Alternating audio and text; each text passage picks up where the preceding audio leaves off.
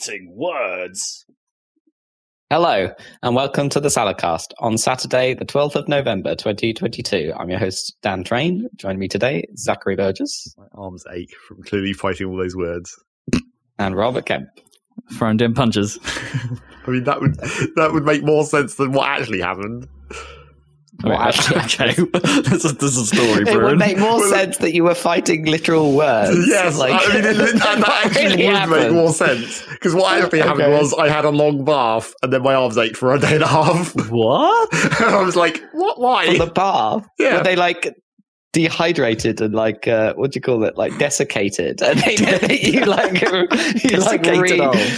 I don't really get pruny any longer. I don't know why. Huh. You were in there for so long you atrophied. I don't know why it was the arms specifically. It was like, I mean, legs maybe would make even more sense than that. Huh. I can't remember the last time I had a bath. The bath was like, your arms were floating up in the bath and then your muscles were like, well, I don't not need it anymore. That's like the opposite of what should have happened. Because I mean, the problem with arm bath obviously is I'm tall and I'm therefore I'm constantly having to shift my legs positions. Sure, yeah. Between like fully sitting up and laying back. Yeah. So is it like, are you resting on your shoulders weirdly on the back Not part really. of the bath, or are your shoulders out of the bath? Well, like that depends which one of those two positions. Yeah. Well, you've slinked but also in. not really. It's not like I'm putting excessive pressure onto my back or anything. And it's never happened before. It's just this one time my arms were just like, fuck this, for no apparent reason. I'm out. So hopefully that won't happen again. Have they recovered then, your achy arms? More Are or you less. still permanently ached? I mean, now it's just like, now it's bleeding into like RSI, like my normal arm veins. Yeah. You'd think, a nice long soak in the bath would be good for that sort of thing.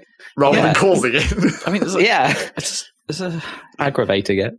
I mean, I wonder if you fall into the sort of the argument of like, is an ice bath or a hot bath better for aching arms or something like that? Like, because there's those two schools of thought that who takes an ice bath, like athletes and stuff. Athletes do, yeah. Yeah, but not. I don't know.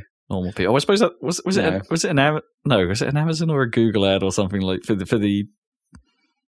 It might be a Google ad where it's like for your routine or something, and the ad starts with some guy like with a timer next to him getting out of an ice bath, and it's like, oh, okay, that's your routine, is it, you madman? The only coldness I will accept is very gradually reducing the temperature of the shower until you're like leaving the shower. Although our like electric shower doesn't go nearly low enough. I can withstand way colder than this, but it's still kind of warm. Oh. I mean, it's a constant routine between Gnome and I that it's like after Gnome's been in the shower, I turn it down, and after I've been in the shower, Gnome turns it right up. So turns it back up. It's like, I just found the sweet spot. The actual cold shower of like the incremented down to zero, or almost zero. I increment it down as far as zero goes on this shower, which isn't zero. Yeah. I mean, I tend to just start at a comfortable, fairly cold. Not fairly cold, but right. I guess skin temp. I guess. I mean, I would assume there must be real fancy showers that do that for you, right? Where you could just be like, here's the start temperature, here's the end temperature, here's how long I want it to take to get between them. You know what? I don't know if the tech broed shower is really a thing. No, probably. Yeah, because you get the tech broed like thermostat and everything, all the other things in the house. That's clearly a gap in the market. What, they're going to use like an IR camera to try and watch your body temp and then like match the. I suppose the problem is they can't. They need an interface that works when your hands wet. I mean, you can't just have a touch screen on there. Yeah, but regular ass buttons or regular ass dials like they already have. Yeah, I know, but then it's not. You're not going to be able to sell it as like a. It's easy. You need an LED display. You could put an LED display behind a dial, like a Nest. Right? That would be the trick. Yeah. That's what we're saying. Yeah, it can be done. I think that would be cool, though, as it were. Yes. At least that'd be one of the settings. It'd be appropriately cool. I found I was listening to the Adam Buxton podcast, and he said the trick for getting into the cold shower is to make stupid monkey noises, and I found that does work. That definitely helps as you're reducing the temperature. So, all right, why would you get in? What is the thing about getting into a cold shower then? Like, it's like why do you do that? Is it just to wake you up? Getting directly into a cold shower? Oh well, I was doing it after like a run or something. I don't normally do. I think it does wake you up, but it also like I don't know. It's like vasoconstriction. It's like good for stress, I think, and stuff. Like I think it's supposed to be like good to lower your temperature, and also what's the vasoconstriction? It's like the blood goes away from your from the outside, the surface. From the surface. Exactly. It goes deep. I think it has a number of like benefits and stuff. But I'm just doing that because like my normal shower would be when I'm actually, trying to get clean and stuff. I keep it fairly warm or whatever. But then after a run or something, I'm like, just want to reduce the temperature down so that because I've been all sweaty and stuff, I just want to get the sweat off, reduce the temperature down, and then be done in like basically 5 minutes. Yeah, to a point. But I make it cold in that case, but not like monkey cold. Yeah. Monkey cold is quite fun. I don't know. It's pretty weird. I do it like when Noam and I go to a spa day or something like that. I'll do it there because it's like it's got to be done at least once. You've got to jump into that shower, press the unlabeled button, and see what happens. Yeah. I don't think I'm going to be doing it in the winter, to be honest. I think there's got to be a summer thing, right? The cold shower. Yeah, I guess. Well, there was that one spa we went to which literally just had a bucket on a rope that, it would automatically fill up with water, and then you pulled the rope and it'd be like, hey, bucket time. Right. Nice. Again, you do that like once. For the ice bucket challenge. Yeah. Yeah. Or like at Centre Parks where they have like there's always a cold plunge pool. Like right next to the hot tubs, pretty much, or like the bubble area. Like it's not really a hot tub, I suppose, but like the bubbly bit of pool, they would normally have a plunge pool, so you could just jump right in it. And it's like, this is 3 degrees or something ridiculous, and it's like, oh god. I mean, just regular swimming pools are cold enough in a lot of cases. Sometimes, yeah, but they're sort of only cold they're sort of like the right temperature that you adapt, right? Well, for actually swimming, yes. Yeah. For not just sitting there. They're okay if it's just sitting. I mean, I'm a bit weird and I get on with a cold generally, but I can quite easily just sit in a bubbly pool. Yeah. A bubbly pool. A bubbly pool. A bubbly pool. Bubbly pool. It's my favourite seaside town. Is that our Tech Pro shower brand? Bubbly pool. A bubbly pool. A bubbly pool. Rough fucker. It'd be wet fucker, wouldn't it? Or something like that. Spray fucker. I mean, I say eel, but that's much, much healthier than dry fucker, isn't it? Anyway, sorry. That's the hairdryer brand.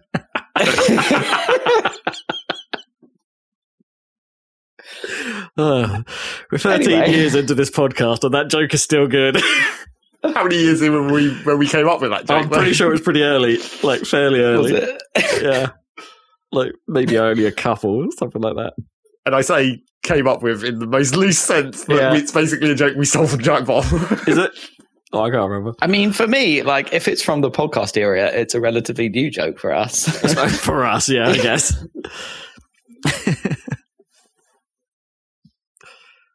One of my faves.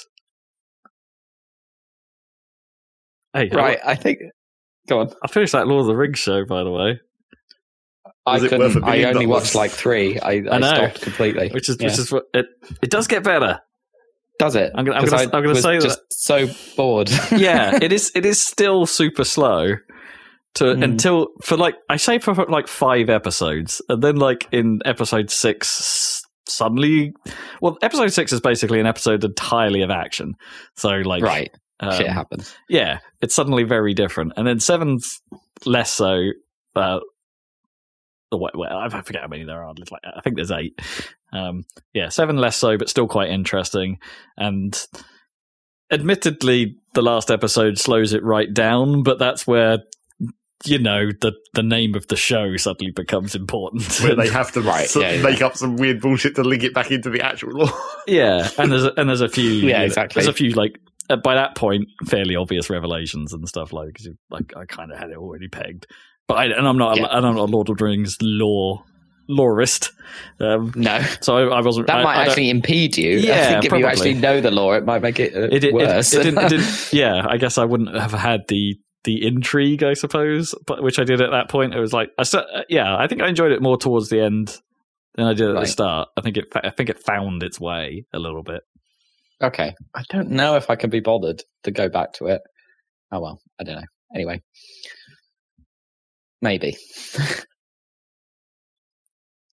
In other TV news, I just wanted to bring that up because obviously you're the Lord of the Rings guy, and I am the Lord of the Rings guy, but I just couldn't get on with the TV show. But yeah, maybe I'll give it it's interesting. And they very much the Star Wars thing. I very much hope they don't stop now. That's what I mean, because it's like oh, they finally got to the start of the story. it's I kind of one don't think of those. They will. I think they'll make at least one more season because I think it's all agreed and stuff. But I don't know. It depends because presumably it hasn't done as well as they hoped. I mean, but they probably hoped it would do insanely well, and it clearly hasn't. But I'm sure it's done fine. But they're really pushing it. Amazon, like every single box you get from Amazon has fucking Lord of the Rings all over the tape, all over it. I can't remember what I was looking at the other day, but I saw like a Lord of the. Oh yeah, it was in the Quest menu. I was using my VR, the Quest 2, and in the menu I was just like, oh, it's reset my my hub, I suppose, to the default.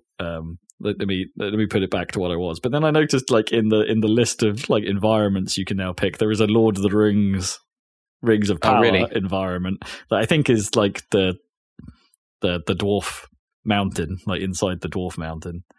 I should probably look at that, see if it's any good. So yeah, it's their marketing has made it into a Quest environment. I think that's the only branded one in there as well, which just makes it extra strange. It's like extreme marketing. Yeah. Interesting. Yeah, are you watching that Star Wars show? I don't think anyone is. No, I still don't have Disney Plus at the moment. Oh, you don't have Disney Plus. Oh, yeah, of course, yeah. So it's really weird, Andor. I mean, it's genuinely good, but also the tone is very strange for Star Wars. Like it's not. It's much bleaker than. I don't know. It's much bleaker than any Star Wars. It's just the gritty edgelord realism that everyone's been looking for. It's super edgelordy. Yeah, exactly. And it's like, well, that's fine, but it almost could be in a different.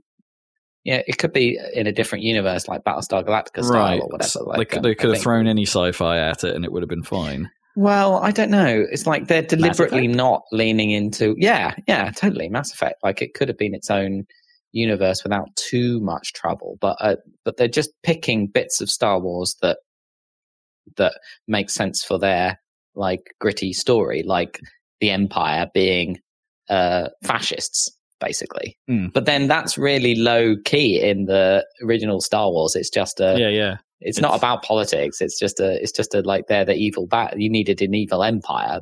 But this is like, it's full on like Nazi Germany or whatever, and like the mechanics of it and the institutions and everything, and then what it takes to, to form a rebellion against that. It's like it's not just the plucky rebels with like the kid, the farm boy. Well, yeah, because I guess the rebels holy shit. The rebels are kind of always already formed in the stories, right? Yeah, so this is them forming or whatever, but it's like super. But it is genuinely like pretty good. But it's like literally the last episode is Star Wars, and the last episode I watched had euthanasia in it, basically. Wow, like it's like full on. But some of the acting in it is like pretty, like better than I've ever seen in anything Star Wars. That's for sure. It's like it's got Stellan Skarsgård and Andy Serkis in the last arc. Yeah, I've heard he's real good in this. He's good in it. Like it's. In fairness, when is he not good in stuff? But Well, that's true. But I mean, he's technically the bad guy in the. He's Snoke, isn't he? Oh yeah, he is. Yeah. Yeah. But but yeah, it's real weird. Like I definitely recommend watching it, but it almost doesn't like, because I was thinking like, is this like the Deep Space Nine of Star Wars? Like, but it's how Deep Space Nine was like the grittier, murkier Star Trek. I mean, kinda. it wasn't like by whatever Star Trek's level of murk really is. Exactly. In some episodes when they're not doing normal Star Trek. Exactly. Bullshit. Like for Star Trek, by Star Trek standards, it's the gritty, murky one. But you'd think, and I was wondering, like, is Andor like the gritty, murky? But it's way beyond. Like, it's like that, but like Deep Space Nine is not that gritty in comparison to normal Star Trek. So it's not Battlestar. Let's put it that way. I don't know if anyone was clamoring for that, but I'm in my head. This is like, is this when Nintendo revealed Twilight Princess and everyone was like, this is the Zelda I really want, and then it was just a normal Zelda game. Yeah, it's strange. That sort of is it trying to appeal to those people that always want a grim dark version of their favorite franchise? So. But that's what the extended universe was, right, in Star Wars. Yeah, but the extended universe had that insane thing where, like, there's an evil alien civilization is coming to attack us after all that. No, that's really dumb. That's not Star Warsy. They shouldn't have done that. That's really stupid. But then it didn't matter because it was just a bunch of books that no one, But it was much darker than regular Star Wars stories. Yeah. I'm just sort of, because you can go like dark in like a young adult way in a really bad way, and I feel like Andor's doing it in a reasonably good way. It's just like very strange tone for Star Wars. But yeah, I'd watch it for sure. Yeah, I wonder if I'd like not tell Gnome some of that stuff if I were going to watch it. It's got some good people in it. It's quite engaging, and it's quite well shot. I don't know, it's quite good. Which is not what I expected, because I didn't like Rogue One, and this is like the I did kind of the prequel to Rogue One. Yeah. Yeah. Anyway, interesting. No, that's cool. Yeah, we probably will get our Disney Plus back, but I'm going to try and find a way of. We've probably got multiple ways in which we can get it slightly cheaper or attached to something else, like my Sky subscription is up, right? So it's time to have a look at what's going on with that, because boy, Sky is expensive. Yeah, but we do use it a lot, and so F1 obviously. Well, and that, and the fact that I don't have to, I'm still eligible to get the deal where I don't pay for Sky F1, which is great. They honour that deal still that I got when I first signed up. That's good. But man, I tried to figure it. Sky, right? They're kind of the worst at this, because obviously they're super expensive, and they also have lots of tiers and add-ons and things that you can add to your package and be like, I want this bit, I want this bit, I want kids, I want music, I want cinema, I want sports.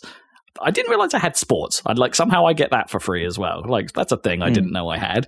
I think you did know that at one point. Yeah, maybe I remember us looking through it and being like, what weird bullshit sports do we look? Yeah, why have I got this? Well, I think some of the channels, the non-premium channels, are everyone gets, right? Maybe ESPN 4 or something ridiculous, or Eurosport.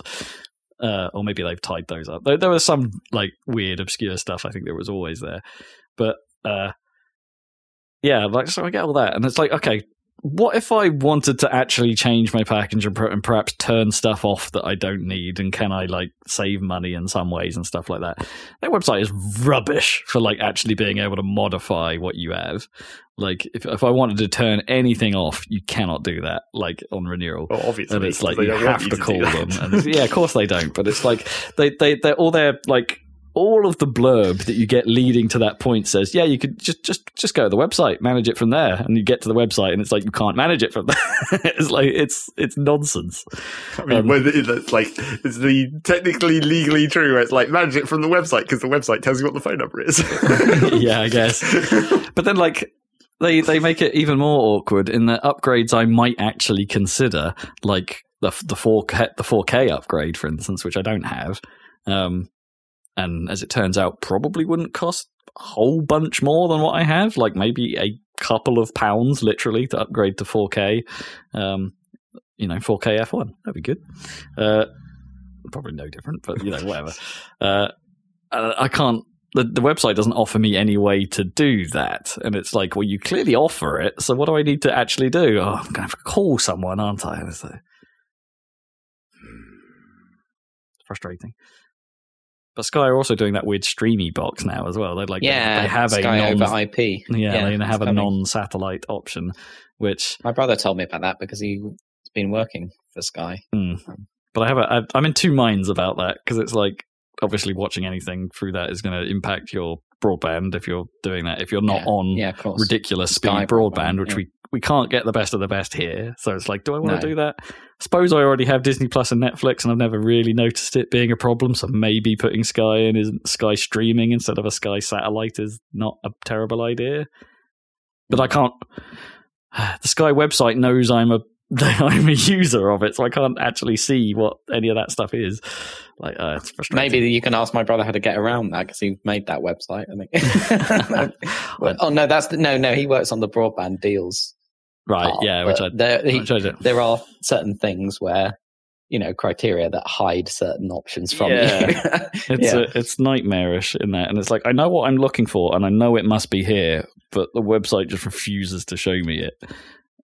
Because of its knowledge of me, I guess. And it's like, frustrating. Hello, my name is Guy Incognito mode. Gusto. Oh, I saw a Twitter meme on that basis, of course, because Guy Incognito had a verified checkmark. Amazing, of course. Are we getting into news, though? Is it Twitter time? Yeah, is it news time? Right. I mean, this is nominally about video games, but I mean, do we want to talk about Twitter? Because it's hilarious. And we've talked about it for the last several weeks. But as I said last time, it's like it's still kind of in the wait and see what actually happens mode. Because they keep trying to do things and they're not doing things. Although some of the things that have stuck. Things. I mean, I guess firing everyone has stuck. Yeah. They fired everyone. Or laid off, I don't know, a lot of people. I need some education here. Like, who got fired, and because it sounded like there was a lot of them, right? Like a lot of it's people. It's a big whale. It's not a very big company, really, on the scale of like Facebook or Amazon. Well, that was my question. It's like a little bit of. There's a bit in my head that can't quite understand. I can't remember the actual number of people, but like I want to say it was like hundreds, right, or maybe even 1,000 or something like that. It was a ridiculously large number. Yeah, of people. I think it was at least 1,500 people. I think. Right, yeah, that's a huge number, and and a bit in my head is like, how does it take that many people to run Twitter? I actually don't understand how it requires that many people. Yeah, I mean, they aren't assuming that. Like everything's not run by algorithms.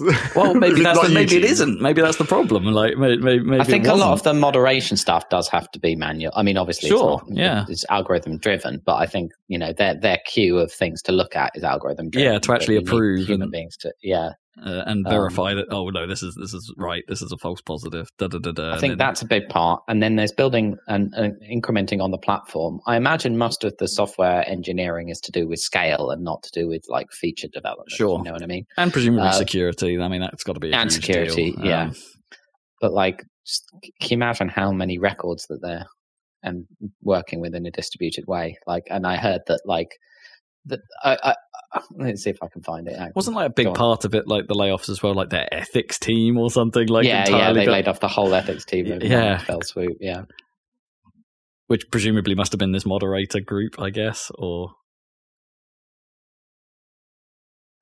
I don't know. There's just something in my head that's like, okay, I don't want to defend Elon too much in this. This is not what I'm doing here. But there's just a bit in my head that's like, maybe there was fat to trim. But maybe he's gone about it in the wrong way. Well, it's because he didn't trim fat; he removed it entirely. Yeah. It's like he didn't leave any fat left at all. just bone.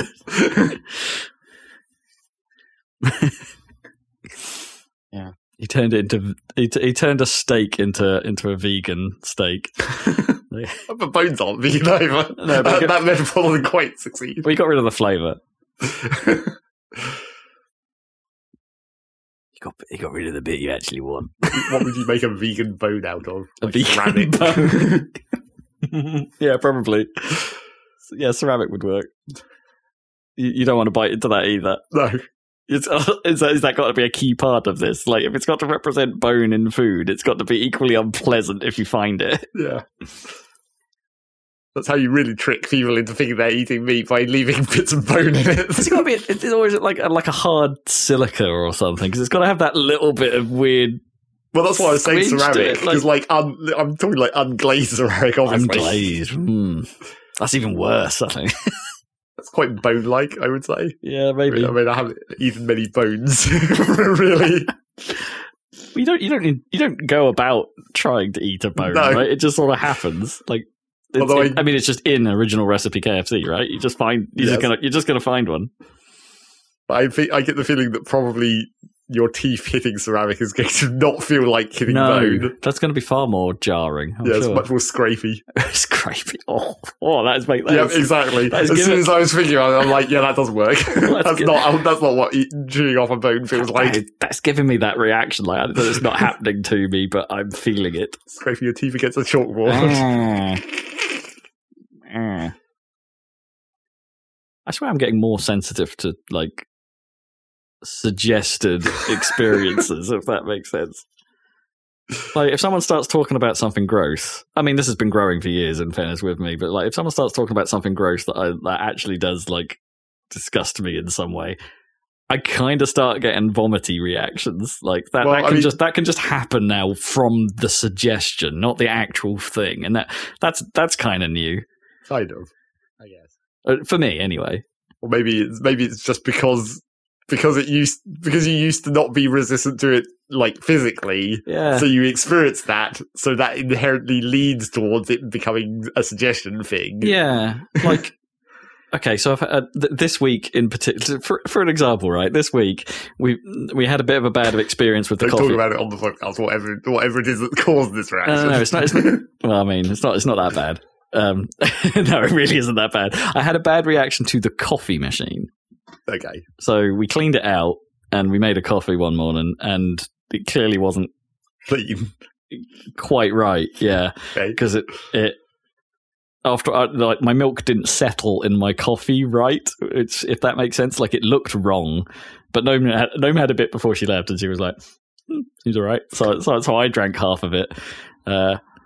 Threw up later. Like, clearly wasn't good, and like that. Now there's a sort of bit of me that's like, when I'm thinking about coffee, even though I literally just drank a coffee, though, there's a bit of me that actually, like, sometimes when I just think about coffee, I start to get a little queasy. Like, helpful way to stop your coffee habit. Just puke sometimes. Just lace it. Like, if I mean, I'm not saying you could stop my pizza habit, but if you like accidentally laced some poo on some pizza or something. You've thrown up from just eating regular pizza before, and that hasn't stopped you. I'm pretty sure that's my dairy thing rather than anything else. But it doesn't like the idea of pizza doesn't disgust me. Like I don't know why. Maybe there's just something about pineapple. Yeah, okay, that does. What about anchovies? No, You're more accepting of anchovies than pineapple. I've been all right with anchovies in the past, but yeah, pineapple on a pizza. I mean, pineapple on a pizza doesn't make me vomit. It's just a poor decision. No, I wasn't saying it would. But anyway, gut check for the week.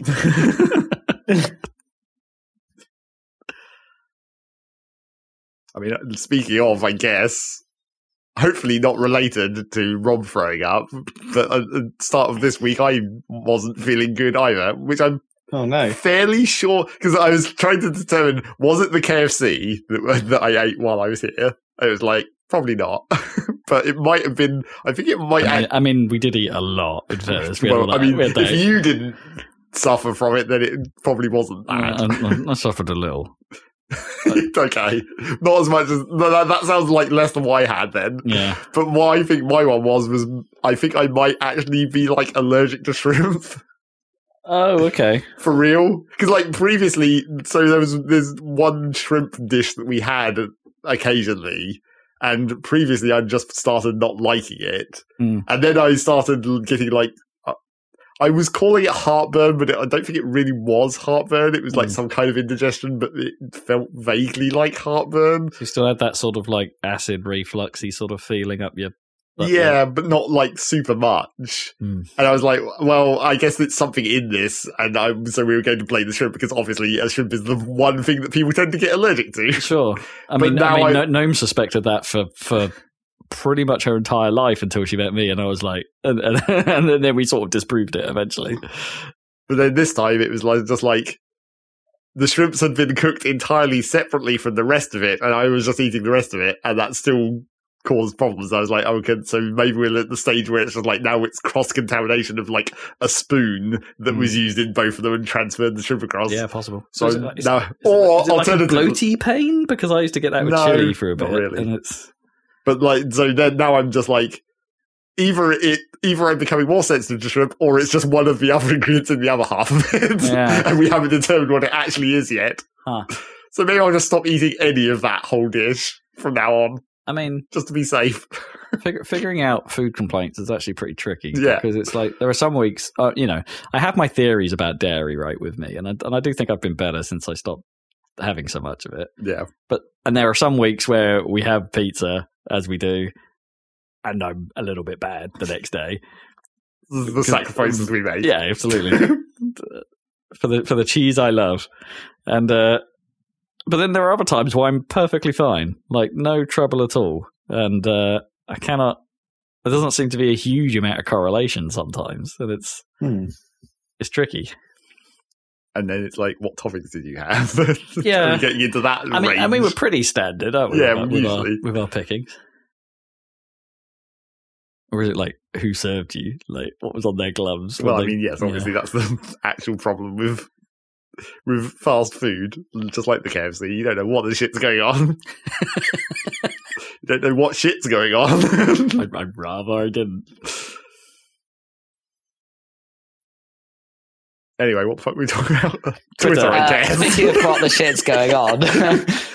Twitter layoffs, yeah. I mean, I found a tweet. I don't know if it's true, but they're saying that someone on the inside is saying that the service for the users, which is called Gizmo Duck, is down to 2 engineers, and the service for the tweets called Tweety Pie is down to 1 engineer. So can't wait for that to break. I mean, 1 seems like a idea. I don't know if that's fully true. That doesn't seem sensible, but it doesn't sound good anyway, regardless. Well, if they got rid of 1,500 people and they said that was about half the company, they've still got 1,500 people, right? I imagine there's more than 1 engineer that actually manages tweeting a tweet. You'd think so. But then how many engineers does it really take to write a tweet service? Well, how many engineers does it take to maintain it if you're not changing anything? Yeah, like the tweet service part of it, maybe that's actually quite simple, right? And it's, as you said before, it's all the underlying scale and the databasing and the... Yeah, exactly. It's all the scale of it, right? And the service and the DevOps and the blah. Exactly. Anyway, but then the drama on the service itself is good. I don't know. Verified checks.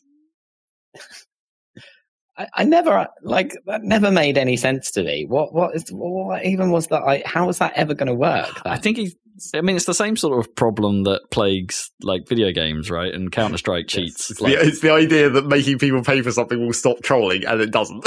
Yeah, right. Yeah, I mean, in fact, it's massively increased trolling because people are paying $8 to make stupid jokes. Yeah. I mean. Yeah, that was the thing. Like, CS was one of the early examples that introduced this, right? Where they like even after they had gone free to play in CS:GO, you still had to pay or have bought some stuff from the store, in order to get a mark against your account. Basically, to say, okay, you're a legit user because you've bought stuff, right? For this account, and then. That supposedly would affect the matchmaking, and that you were more likely to get matched with other players with the checks and less likely to get matched against unverified accounts or stuff like that in an attempt to make the games feel normal. Nonsense. I mean, you still get cheaters all over the place in these things. It's like it hasn't worked at all. It's people do it. People cheat because they find it fun. That's what they do. And if they pay, and why do we play games? To have fun, and we spend money to buy games to have fun. Like it's no different. It's the exact same. It's true. It's the exact same path. So actually, it just doesn't work. It just doesn't work. No. And I guess that's what's happening right now. People are paying Twitter to have fun with their stupid system while it lasts. Like, I saw another post that I don't know if it is actually legit or makes sense, but they were saying that like the idea that like they'll let people pay $8 to make a stupid joke and then get banned, and then hey, we've still got your $8. Whoever thought that never heard of credit card chargebacks. Oh wow! Okay, yeah. It's going to cost Twitter money to do that. I've always wondered, like, what the legitimacy of that whole process is, though. Right? Like, yeah, if you literally bought something and you charge it back, like can you reject that? Surely you must be able to reject that as a company and just say, well, you bought the thing and you broke the terms of service. It's like we don't weird, have to pay that. The way I understand chargebacks, and I don't know how it actually makes sense, but like if someone pays for your service with a credit card and then they cancel it and they get the money back from the credit card provider, but you have to pay a fee to them, like like not the whole amount, but you have to pay. Oh, hold on. No, you pay the money back plus a fee, right? Right. Yeah. So you pay back the $8 plus $1 handling fee to the credit card company. Yeah, so, but how do you fight your case? Because I mean, we did run into when I worked with companies that that managed credit cards. It's like we did run into a spate of that at one point where it was in the attraction industry, and like so. People would go to an attraction, have their fun or whatever, and then immediately charge back it. And it's like, well, hang on, how do we how do we stop this? It's like, why are people doing this? I mean, I know why they're doing it because they're trying to get stuff for nothing, but it's like, I wasn't involved on that team, so I don't really know exactly how they would deal with that, but that's a bit of a problem, right? It would happen frequently enough in our tiny little company that this was a thing. Yeah, exactly. I mean, it affects small companies. Imagine how it would affect. Yeah, I mean, one would have to assume that on the like user end level, it probably fucks with your credit rating a lot if you keep trying to charge back stuff all the time. Yeah, I bet it must. It must look like flag as suspicious after a while if you do it. I guess, loads. But I mean, I suppose if you pay for Twitter Blue or whatever, and then you get banned or whatever, for doing something that isn't like. For just making a joke, Yeah, I mean, in that instance, you could say that you're not getting the goods that you paid for and legitimately charge them back, right? Yeah, but then surely the counter argument is depending on the circumstance. Obviously, yeah, I guess it's like you broke the terms of service, and it's like that. I guess nullifies your ability to fight back. Yeah, it's weird though, isn't it? Because it's assuming like that's provable. The onus is on the vendor, right? Yeah. Rather than that's the way it works. It's designed for consumer protection, right? So you don't. So if you legitimately don't get the service you paid for, it's like you have a mechanism. Exactly, and you're trusted by default, right? Until proven otherwise, which is nice. Rather than you have it all being on you to prove it, which I think is quite good. But yeah, anyway, I just thought that was interesting. I don't know if that really affects Twitter, but I mean that would make sense if it did. Like. No, it depends how much money we're really talking here, or how many people actually do that, right? Like it's. Yeah, exactly. There's a high probability they're just going to ride a wave of like, well, this. Yeah, we knew this stuff was going to get rough. What absolute chaos. Anyway, I don't know how it's affecting like gaming stuff on Twitter. I don't know. Who's been Nintendo got impersonated, right, with Mario flipping the bird. I saw that with a blue check. Great. Well, that's one of them. Mario hates kids. Apparently. Anyway, I'm sure this saga will continue, but and unless Twitter is shut down by the time we talk next, but I think it will probably still be there. Yeah. I mean, yeah. I've seen a lot of talk about people trying to move to other services, like Mastodon seems to come up quite a lot as an Mastodon is coming up a lot, and it's like, yeah, they're quite a good metal band. Yes, I like myself some Mastodon. I like some Mastodon, yeah.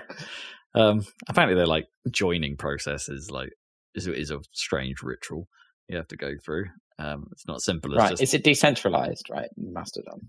I think Mastodon itself isn't the decentralized part. It's like a splinter of a decentralized network. Like there's some underlying tech or something that there are a number of services that are built upon, and that's the decentralized part. I'm not certain, but I get the feeling that it's just a flavor of this other underlying thing that is, and this is the one that's gaining traction because of Twitter. So good for Mastodon, I guess.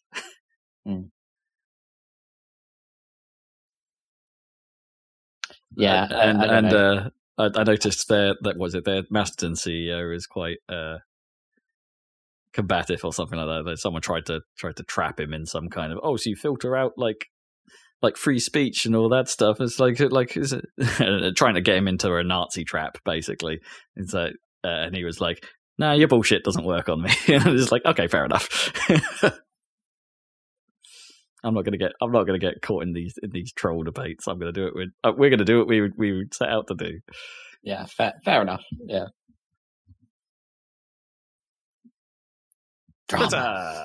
Drama.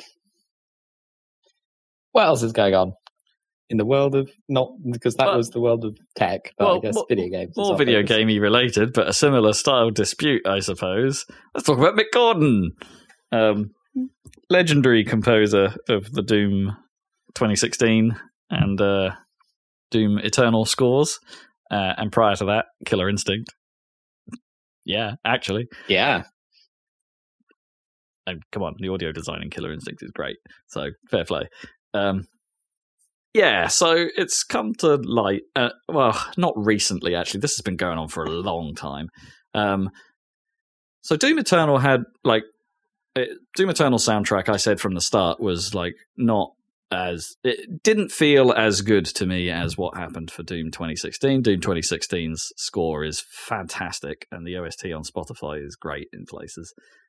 It's one of those things that you don't really listen to as songs per se, but it's a great soundtrack, if you see what I mean. There's some songy stuff on there, and it's pretty great.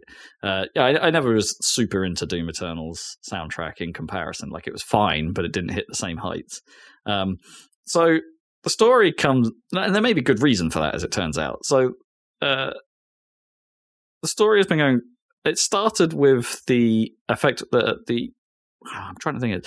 There was a version of Doom Eternal that you could order, like a collector's edition or something like that was going to come with the OST as a thing. And the OST part got delayed a huge amount. And when it eventually did come out, it was kind of lambasted as being a poor quality product. Just mixed poorly and not sounding great and just not gelling as well as the first one did. And it's like, okay, making an OST for a game like Doom is actually quite tricky because of the dynamic music system it uses. It's not, the songs aren't, the items of the soundtrack aren't designed as songs. They're designed as bits of song that transition between each other and things like that. It's stems and stuff. It's a pretty complicated process. So turning that into a soundtrack is an art in itself. And they did a good job with 2016 and did an awful job with Eternal. So 2 years ago now, it came out that in an open letter on Reddit from Marty Stratton, who's one of the managers in id Software and managers of the Doom project, basically throwing Mick Gordon under the bus, saying that, hey, all of the trouble that we had with the OST and all of the trouble with the score in general, it's all his fault, yada, yada, yada. There's a whole lot of blurb in there. Bad blood, yeah. Yeah, and Mick hadn't been publicly mentioned anything on that at this point. He'd stayed quiet at this point. So recently, as in this week, he has put out a very long and detailed description how Marty's statement is nonsense and how he has tried his best to sort out a situation that was a nightmare from the beginning, stating that he was effectively crunching the entire time he was working on Doom Eternal under unrealistic guidelines with no direction from the team really on what he should be done. He was basically contracted to make I think he said about 2 hours of music for the game in total. And bits, I suppose. It's apparently like the industry works in that you're contracted by the minutes you create, and therefore you get paid for the minutes. And yeah, because of the lack of direction, he was crunching a huge amount to do things, do re-edits. He'd give stuff to the team, and they were like, "No, we're not going to use this, but can you tweak it in this particular?" He wasn't getting those crib notes, I suppose, to be like, "Okay, we actually need it to go like this," and it's partially because the game wasn't in the place where they knew what they wanted. Right? It was the direction wasn't quite there yet. And in fairness, if you play Doom Eternal, that might be true. Like, you probably get that feeling that they didn't nail the direction they wanted compared to 2016. So that made it tricky. What makes it worse in the first instance is that in the end, Doom Eternal actually contains over 5 hours of music.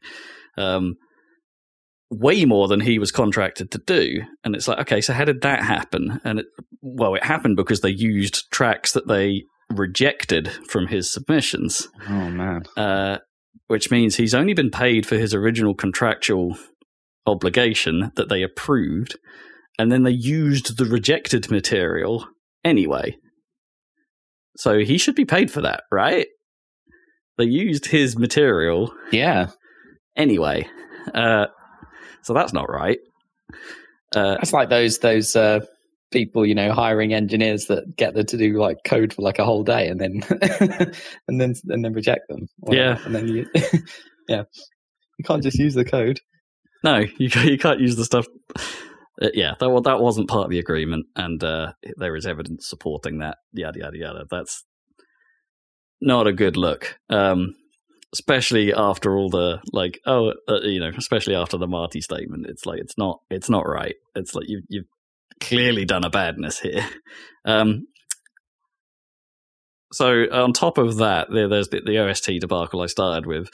That was probably that basically was begun because Mick wasn't contracted to actually work on it until maybe a week or two before it was due to be released. And it's like, that's not enough time. And sure, it wasn't. The OST ended up being delayed and released at a later date. In the end, Mick put together, I think it was about 12 tracks, he said, for the OST. But when it released, unbeknownst to him, the OST ended up with like a full-on, like 40-odd tracks on it. Again, including rejected material that he obviously hadn't put together. An internal audio designer had crudely stitched together the bits of these other songs, so it didn't sit right, it didn't sound right, it wasn't well put together. In Mick's own words, it's like you can very clearly hear digital clipping and audio and like hard cuts and things like that just shouldn't be, and tempo changes even, that just really shouldn't be there. There are bits that are overlaid that are out of tempo and out of sync. To the point where, in Mick's own words, it's like they actually could have used the raw WYs file, which is like an audio system for game engines. It's like they could have just literally like output the raw file from that, and it would have sounded better. And obviously, he didn't get paid for any of that extra stuff being on the OST again. That was clearly his work, and worse than that, this other guy got credited as a co-creator of all this other stuff. Which, that's essentially artistry theft at that point. Like, you're not a composer of it. You've done a terrible edit job. Like, well, I mean, that was technically creating it. I guess, but like, that's not right. I feel that's a step too far. Well, so his reputation was being besmirched by id. They messed him around hugely. He's not being paid for the work he did. A pretty bad look. All in all, let's hope nothing changes in about a week's time. Yeah. So the main thing, in a good way, changes at least. And just to assuage like the other question mark around this is like, why did it take Mick 2 years to reply? And it's like, in his words, he was trying to do the right and professional thing by following it up behind the scenes, like not making a big public deal out of it, just being like, okay, this is bad. This is real bad. There's lawyers involved. Like, I'm getting legal advice on how to deal with this, and I want to get it solved. I want the Reddit post taken down. Well, there's a little sub-thread of this conversation where he actually spoke to the Reddit thread is obviously not owned by id Software. They were it was a fan site where this was posted, like a fan managed thing. And he actually spoke to the owners of that thing, and they got it taken down immediately. That Reddit thread disappeared, and And it's like, great, I thought I'd done this. And it's like almost immediately after that, they put it back on, presumably under pressure from Marty and Id. And have been able, so it's like clearly the fans kind of agreed with Mick on this. Well, I don't know if they agreed necessarily. It was probably or at least just the moderator of it did. Or it's a big, legal thing where it's just like you can't just delete it for no reason, and then the lawyers were actually involved in the background. So then, if there's any legal layer that could actually point towards the Reddit moderators for trying to delete the post, I don't know. Like, so it's just a post. If the moderators don't want it there, it doesn't have to be there. Like, it's for whatever reason. Maybe. Yeah, it's just a mess. I think, man, I have a lot of respect for id Software and the things they've done, like, for sure. And they made some real good decisions on 2016 Doom. Mick Gordon being one of them. And I don't know. I'm sure it's probably entirely this one guy, this Marty Stratton fella, that has just derailed the whole thing. It sounds like that. But now the problem is that ZeniMax or Bethesda or whatever, even under Microsoft control, they are defending their staff and not backing down from this. It sounds kind of mad. Yeah, it's disappointing, don't you think? Yeah. I mean, reputational damage has been done to someone outside the company, but reputational damage has now been done to the company, like, through all this, through this revelation. I guess they were desperately trying to avoid it, like, so desperately trying to avoid it, but hey, they've just probably just made it a whole lot worse. I'd have a whole lot more respect for them if the story had been 2 years ago that Mick was mismanaged, but we've sorted it out. This wouldn't be a story. Whole long, saga, basically, where it's all been drawn out. Yeah. On a more positive note, do you remember, was it a couple of years ago, there was a trailer for a game called Atomic Heart that was like a shooter, but seemed Eurodance infused and had a really sort of like left field trailer in that respect. It like felt, I think it was Game Awards or something it was announced, actually. Something like that. Anyway, Mick Gordon's on that project, as it turns out. So he's found work. Oh, okay, that's cool. Okay. And it's like, that might explain its somewhat unique footprint, I guess. I don't know if he was working on it then, but that's reassuring. That game looked nuts. Anywho, that's that story. I've gone on about it long enough. I believe in you, Mick. I hope it's all true on your side, anyway. I'm kind of erring on the side of Mick. Definitely. For sure. Did we want to wrap up the Bayonetta drama? Like, what happened with that? Did we talk about how that shook out? I think so. Yeah, I think we did cover that last time. Okay, that's fine then. We did, didn't we? Yeah. Yeah. So the original, I can't even remember it. Helen something, is it? The original voice actress. Not a nice person, or maybe questionable beliefs, or whatever you believe in. Probably shouldn't have gone about things in the way she did. Go look it up. It's yeah. She hasn't done herself any favors. The boycott is off. Yeah, boycott is definitely 3. Off. Yeah. Well, we'll talk about that later. Maybe. In other news, Prince of Persia remake is still on, apparently, despite Ubisoft delaying it and refunding everyone's pre-orders. Oh, gosh. I mean, we've known about this for a long time now. And not as long as some Ubisoft projects. No, not as long as Beyond Good and Evil 2. That's clearly not in development, is it? It's clearly not in development. As much as it pains me to say it. I don't know. There's a bit of me that's like, I don't know if I would buy it, but because I personally wasn't the hugest Prince of Persia guy, but that first game was good, right? I mean, it's old now, it's old ass, but like, it was doing some unique stuff at the time. Yeah, sure. I don't know. I mean, I guess they would have to fully remake it. They did remaster it at one point, right? They put out like an HD version of that original. Oh God, I don't know. That must have been ages ago, because the game is so much older than that. Yeah, it was still ages ago. So a full-on remake kind of makes sense. But like a bit of me is like, you can't recapture that impact unless you do something else new, and it's.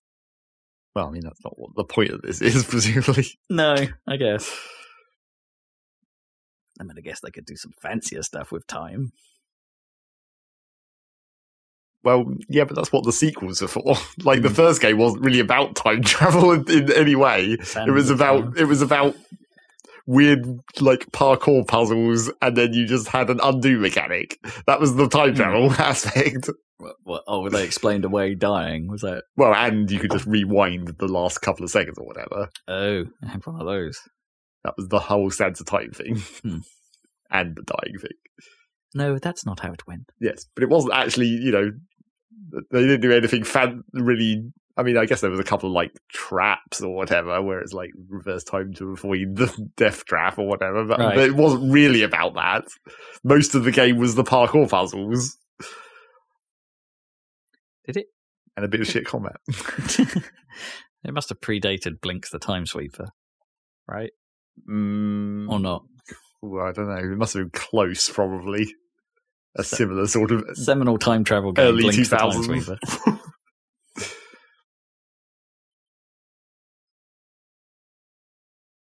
Any more news? Honestly, I mean, there was an indie showcase from Nintendo, but most of the games we've seen before are out, and I haven't watched it, so I can't talk about it. But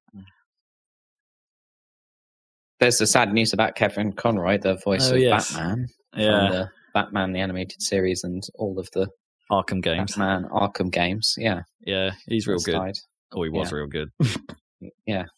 Well, how old was he? 66. That's pretty young, isn't it? Yeah. Cancer related. Oh, really? Oh, sad times. Yeah, he's a real Batman. Along with the Mark Hamill as the Joker, classic combo. That was nice to see, because it was good in the animated series, but it was, that was a great show, but it was for kids, so it was nice to see, them get to do those characters in a more the gritty Arkham Asylum way, in the Arkham games. Yeah. I always thought we were a bit of a rare bunch, thinking that Arkham Asylum was the best in the series, but there seems to be a bit of a resurgence of that. I love that game. I thought, Arkham Asylum's great. I prefer it to City. That's one of the only games I got the S rank or whatever, all the achievements. Oh wow! Okay, yeah. I went for. I don't think I got them all in the end, but I definitely put time into just doing achievement stuff, trying to perfect that combat. And yeah, it was really cool. Yeah, Arkham City didn't really work for me. No, I think the open city enough just kind of dissuaded me from doing half the stuff that's in it. I got put off by the way it would seem like an open city, but it was really kind of a straight line that was curved into a horseshoe shape. Oh yeah. Yeah, it was weird. Probably necessary for the Unreal Engine at the time, but still, maybe, yeah. And then I never played Arkham Knight because of the performance issues at the time, but I feel like now it might be a good game to play. I mean, people keep putting out these comparison videos showing how much better the graphics are than Gotham Knights that just came out. Right, yeah. Yeah. Sure. And it wasn't necessarily a great console experience, and I want to say it was Iron Galaxy with the team that were doing the PC port, and they struggled with it, getting it into a decent state, but you can probably brute force through that now. I reckon so, yeah. Anyway, but Arkham Asylum, that was a real breath of fresh air. That was a great game. Yeah, I love it.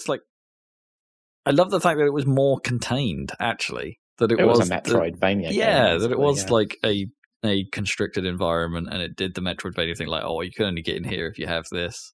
And it's well, that's fine. I can remember where that spot is easily enough because it's not a ridiculous sprawling city. Exactly. It's it's just such a well crafted, well paced game. It was really cool, and it had those weird. What's the sand guy? Scarecrow. Oh, Scarecrow. Oh, yeah, those sequences. Where it messed with where it went a little bit meta and game over, doesn't it? As well, like it does. Fake out game over. Yeah, and I think it fake out crashes as well at one point. It does some cool stuff. Yeah, I mean, obviously that had been done before, but still, it was still cool. Yeah, and they probably couldn't have done it again, and they didn't really. So no. Yeah. Right, that's the news then, I think. It's time for What Have You Been Playing? Rob, what have you been playing? There's a Splatfest on at the moment. I figured since I saw you playing it this morning, I was like, oh, I wonder why. I'm playing. I'm back. I wonder if it's Splatoon. just normal amounts of Splatoon, or if it's specifically weekend Splatoon. Yeah. Well, I've taken some time away for it for a bit, and I've come back into it for the Splatfest. You've got another game that you need to play. Yeah. And maybe a third one, except I guess not. Not yet. Not yet.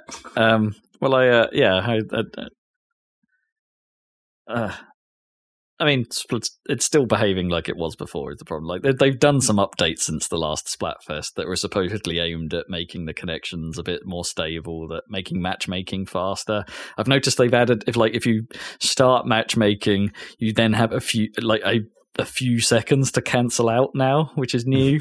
Like they've added the ability to stop matchmaking, but they limit you. Like you really have to do it like within the first 10 seconds or something like that. Otherwise the option disappears and you're locked in. But hey, it's something, I guess. I don't know. My experience with it today during Splatfest has been pretty ropey.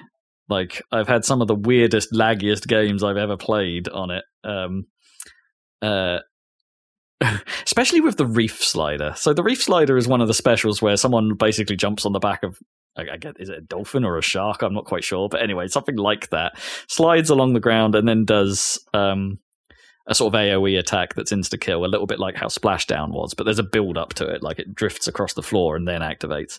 So it's supposed to be quite a quick thing, like get on, kind of thing. I've seen it where it's just gone wrong, and there's just been a dude, like, in the middle of the battlefield just riding this dolphin thing incredibly slowly across the floor, and it's like that's clearly him lagging out, I guess, in the thing, but it just looks so weird and so hilarious in the middle of a fight where it's just like it's just a guy riding a dolphin just hanging out. But no, I've had so many little problems. Like I had the most frustrating one today was like I was in a game against someone using the Jet Squelcher, which is a pretty low power but quite high accuracy, long range rapid fire gun, and it was killing me in one bullet. Like, and it's not supposed to do that. It's supposed to be you're supposed to hit them quite a few times in order to land a thing, and it was consistently killing me in one hit. And it's like, that's not right. And there's been plenty of moments where I've seen me kill a guy only for that to actually undo. Like, so it was like the client side was like, oh yeah, you murdered that guy, and then like a second or two later it correct and go, no, actually he got you. And it's like, wait, what just happened? And it's like, it's the worst I've ever seen Splatoon, honestly. Like since Splatoon 1, this is the worst I've seen it behave. So I don't know what's going on. Maybe my internet is real garbage, or I've got some buffer bloat issues going on, making my ping all weirdly jittery. But yeah, I wasn't having the best time with it, which is a shame. Salmon Run's still fine though. Played a bit of that.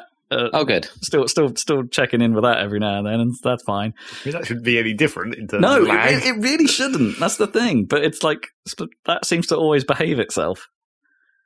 I mean, sometimes you feel a little lag, but it's never atrocious. And I never have those like connection issues mid-match.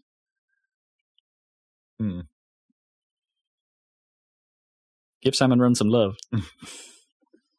Anywho, I mean, tomorrow is when they start doing those triple fights. So assuming they exist, yeah. Hopefully, I can get into a few this time.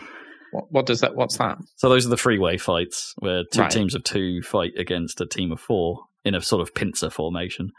Okay. They're the new thing in Splatoon 3, like basically the new mode for Splatfests, and that so far I've not been able to get into many of those fights. I do think they work, and I do think they're a minor but interesting enough twist on the formula. But as I said, I've just not really been able to get into those games in the last Splatfest. They just don't come up for some reason. So here's hoping they do more of it this time around. Ugh, and I've been subject to so many lemons. Or just... Hey, do you remember the old giant bomb thing where I remember when Splatoon 1 came out and people were playing it like a deathmatch game? It's like, people still do that. It's like people just kill the other team and it's like, put paint on the ground, morons. Right, that's the idea of the game. Put ink on the ground. It's the key. It's the reason we're doing this. Ugh. I shouldn't be top of the leaderboard. That's what I'm saying. Like, if ever I'm the top of the leaderboard, something's gone wrong. Right. I'm not that good.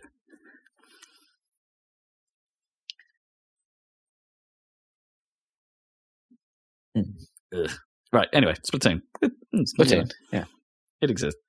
So the reason why I've sort of not been playing Splatoon is because Bayonetta 3 came out, as we alluded to earlier, and I've been playing that pretty. Yeah, I was really looking forward to it. Bayonetta 2 is up there in my pantheon of games. It's especially Bayonetta 2. Bayonetta 1's pretty great, but Bayonetta 2 is near perfection in the in character action.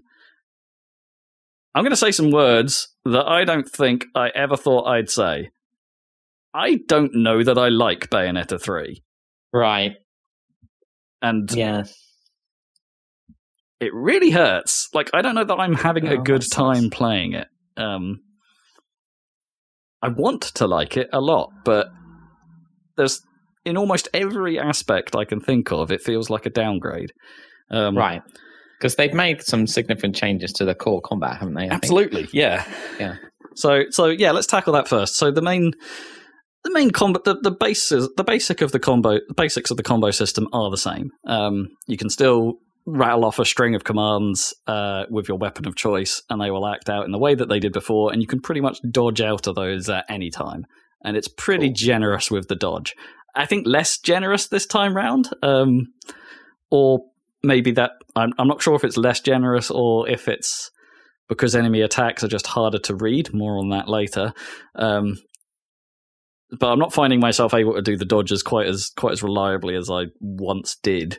I could just be getting rusty. That's a possibility too. I'm not ruling that out. So that core stuff is the same.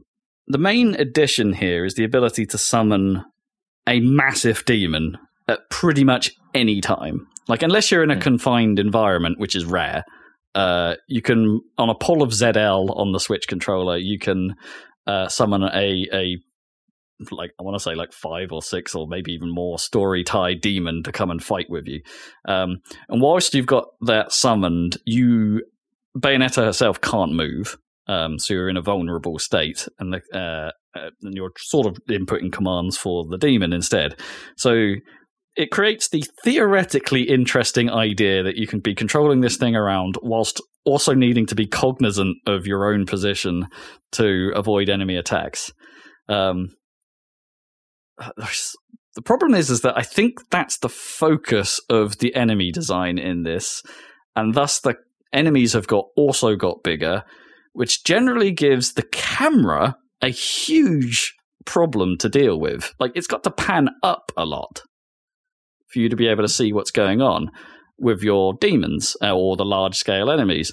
And as a result of that, you can't really see what's going on with you whilst you're doing that. So that doesn't really work in my head. I find that extremely difficult to manage.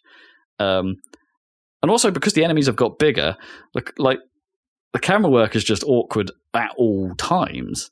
So you're a lot of the time you're just wailing on something's ankles because you can't see upwards because it's so big. Because the things are so big, it makes seeing the attacks coming harder. Now, there is a green flash when they're about to initiate some attacks, and that's accompanied with a little bit of an audio ping, going on in the background to say, hey, something's coming. But that doesn't necessarily mean that's when you should dodge. The attack, that just means an attack is starting, and the timing of the attacks it varies between enemies. So unless you can see what's coming, you can't really reliably dodge it by that warning alone. So that is problematic. I find it far too easy to get wedged in a situation where the camera is just harding out somewhere and I can't see what's going on. And I'm like, oh, well, I'm constantly getting hit by here and I'm just trying to dodge my way out so I can see what's going on. And it's not happy. Also, it has a tendency to just swing around randomly every now and then and be like this is the enemy you should be focusing on. And it's like, why couldn't you have just stayed where you were? Yeah. Like it does have a lock-on system, so you can right-click the stick to focus the camera on a specific enemy, and then a little bit like Hyrule Warriors system. Actually, it's pretty similar to that. And so you can do that. But I always forget to use that. Yeah. I kind of am here because I don't really use it in. I don't think I ever really used it in the previous Bayonetta games. I think I didn't. I don't think I focused my efforts like that. I would be like, this enemy's a threat to me at this moment in time. I'm going to just land a few hits on it, maybe hit stun it a little, and then move on to something else and go do something else. So I don't know. The camera is a huge the camera's a huge pain in the ass at all times. Not even in the combat. Like even if you're out of combat, there is. Which I think out of combat is also a step where they've gone backwards a bit, because there is so much downtime in this now. Like, you're not moving into a room and there's a fight, and then you go to another place and there's a fight. And don't get me wrong, exploration has been a bit of a thing in Bayonetta in the past. There's lots of hidden stuff in their environments, all tucked away in little spots and stuff. But you spend a lot of time just walking through these environments and wandering around these big empty spaces, trying to find the collectibles and not getting into the combat. And that balance feels off. It feels really off. Like if you're trying to actually find the stuff, it's in the wrong direction. Sorry, and back to the camera issue, as I was saying. Like, so that's one of the things they do in these exploration bits. There's one of the most annoying bits in these exploration bits is the fact that there's some basic platforming going on in spots where it's like, I need to land this jump here, I need to traverse this thing. Are they like the red coin challenges in Mario where you have a limited amount of time to like pick up all the red coins or something like that? And there are traversal challenges like that. Because the camera has a tendency to look up, like it's really hard to tell where your feet are half the time. Even though the game actually puts a really nice glowy like drop shadow where you're when you're over the ground to be like, this is where you're going, this is where you are, this is where you're going to land. You can't see that half the time because the camera's pointing the wrong bloody way. And it's like you can nudge it down a bit with right stick, but it doesn't stay there. It always wants to point up. So those pretty much all the out of combat stuff kind of feels awkward as well. I don't know, man. Like, it's just the core elements of this game just aren't coming, like, just gameplay wise, they're just not coming together for me. And it's a shame. It really is. Like, and it's further exacerbated by, and this isn't new. This is a thing Bayonetta always done. Its pace of escalation, I suppose, in fights is fast. Like it's like it's every. So it goes from a few enemies to like overwhelming. Yeah, well, or more, not necessarily volume of enemies. It's like it introduces new enemies at a rapid pace. Like every few fights or so, you're getting a new enemy, and you're getting a new here's the introduction of this enemy scroll appearing on screen. They still do all of that, but there's loads of enemy types, which is you would think is pretty great, but like actually it just means you don't really get a huge amount of time to adjust to anything. You're always being thrown into something new, and that means I don't feel like I'm getting good. I don't have a chance to get good, to get a feel for what I'm actually supposed to be doing. I'm about halfway through the game, I should point out at this point. How long is that? So there's 14 core levels, and I want to say I'm 7 in at this point, 7 or 8 maybe, and it's taken me about an hour to do each one of those, and there's some side stuff along the way. So it's not a small game. It's reasonable. It's probably, in theory, about the right length. But I reckon I'm spending the vast majority of that time just walking around the environments. Which leads me to the next point. Art direction. Definitely not as strong as it's been in the past. Right, yeah. But again, the core elements are there. The way Witch Time looks, fine. The character designs, great. Brought over from the previous games. Bayonetta 3, it's got a Bayo 3 skin on her. She looks... Yeah, of course. And the alternate Bayonettas and any returning characters, they will have a slight new flair to them, and all that stuff's great. Talking too much and too fast again, getting that throat spasm going on. I don't think the new enemies are particularly interesting compared to the angels and demons you fought before. Those were at least kind of weird and creepy with their like angelic faces, like ceramic faces just put on at strange angles and looking real odd. But man, they looked cool. Everything now is like, because the new enemies are effectively human-created bioweapons. Not a spoiler, you learn that pretty early. And thus, they all mostly take a humanoid form. And are kind of just grey with a bit of weird turquoise on them. They're all kind of made out of this turquoise goop. And they're just not as interesting to look at, and don't seem as varied to look at, and not as distinctive to pick out in a fight either. Which is a problem.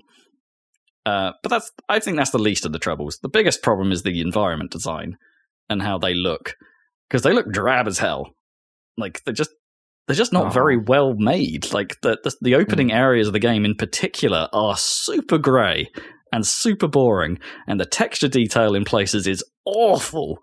Like not even this gen, maybe previous, like 360 or earlier era texture detail. It's rough in spots, compounded by the fact that the performance is not great. Oh no! On top, I mean there's been a lot of talk about this. This is the famous bit. Like Bayo 3 does not run at 60 locked like previous entries did. Did Bayonetta 2 run? Bayo 2 locked 60 during combat on Switch. Right. That's what you want. The only time Bayo has intentionally dropped frames was down to 30 for cutscenes, and all of them have done that. Fine. Yeah. Here it doesn't even maintain that. Like even during cutscenes, it struggles. Which is fine. I can accept that. Like during cutscenes, it doesn't matter. But during gameplay, or even when you're not in combat and you're just standing around and look at the environment, it is not maintaining 60. It is struggling. And it's just, you feel it at all times. It is not as slick as the previous games. That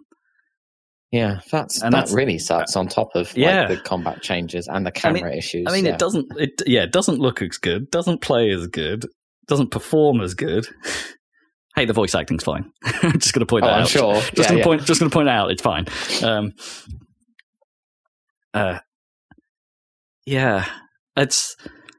I'm being super negative on it, and I am. It's still but you were really hyped for it. It's still in theory good reason to be excited. I think my disappointment might be clouding my feelings towards it slightly, because Bayo 2 is such a great game, and Bayo 3, it just isn't hitting the marks in the way that I wanted it to. I wanted it to be a Bayo 1 Bayo 1 level at least, and I don't think it's that. I don't think it's there. No, I don't.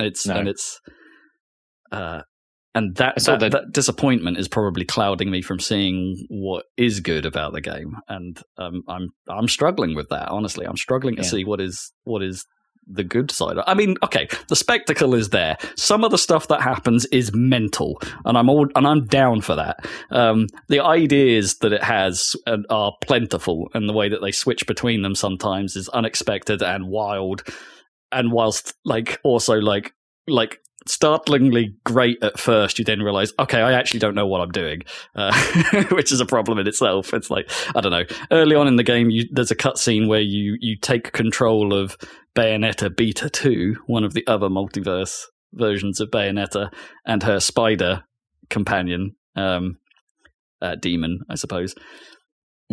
And it forces you to use her ability to outrun incoming wave of doom across a destroyed version of Tokyo, but I didn't know that's what was happening. I was like, I didn't know that there was a wave of doom approaching me. It was just like, here you go, chase this thing, and I'm like, all right, I guess I'm in control of this thing I've never used before. Let's go nuts in an environment I'm not familiar with. With slightly awkward controls I've never used before.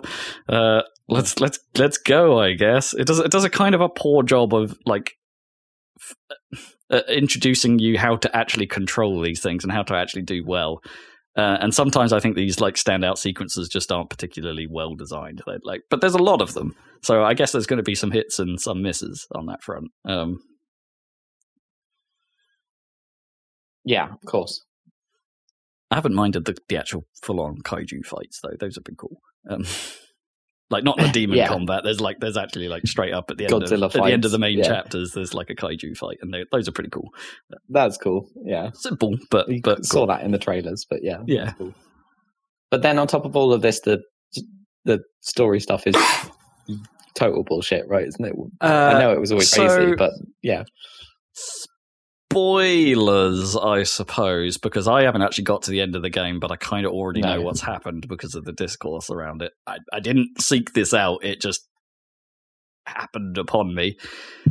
So one of it was originally a fan ship, shall we say, between Bayonetta and returning character Jean. That those two were a couple. Like main story, main story is kind of meh in itself, but this is kind of the thing that's annoyed the fan base. Like those two were sort of shipped as a couple, and then they kind of the designers and stuff actually got on board with this and made art to kind of like also be like, yeah, this is art we've done for the game and stuff like that. So this is a thing. Yeah, without spoiling it too much or saying exactly what happens, it's totally not a thing.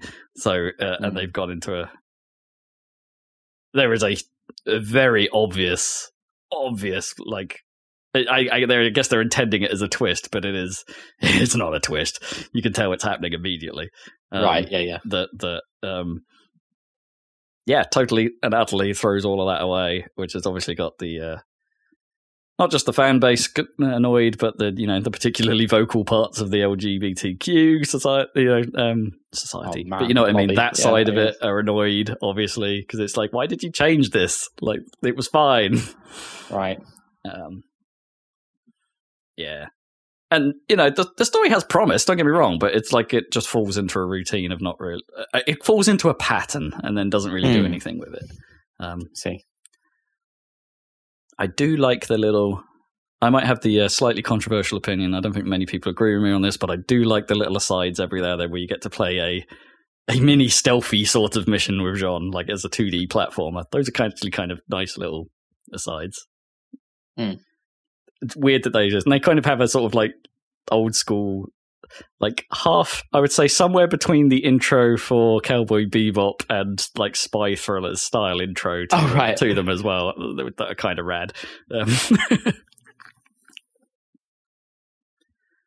I think there is stuff to like here, but as I said, I'm just a little overwhelmed by my disappointment at the moment, and I bet I'll have a better time through it if I go do it a second time, and I'm not doing exploration, and I'm more comfortable with the combat. But it's.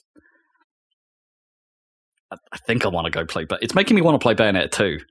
Like every time, that's the thing. Every time I play a sequel that disappoints, I want to go back and play the last game, and it's really doing that for me right now. I want to get the Wii U out of the attic and play Bayonetta 2 again. Oh right, because you need to. But it is out on Switch. Right? It is available on Switch. You don't want to have to rebuy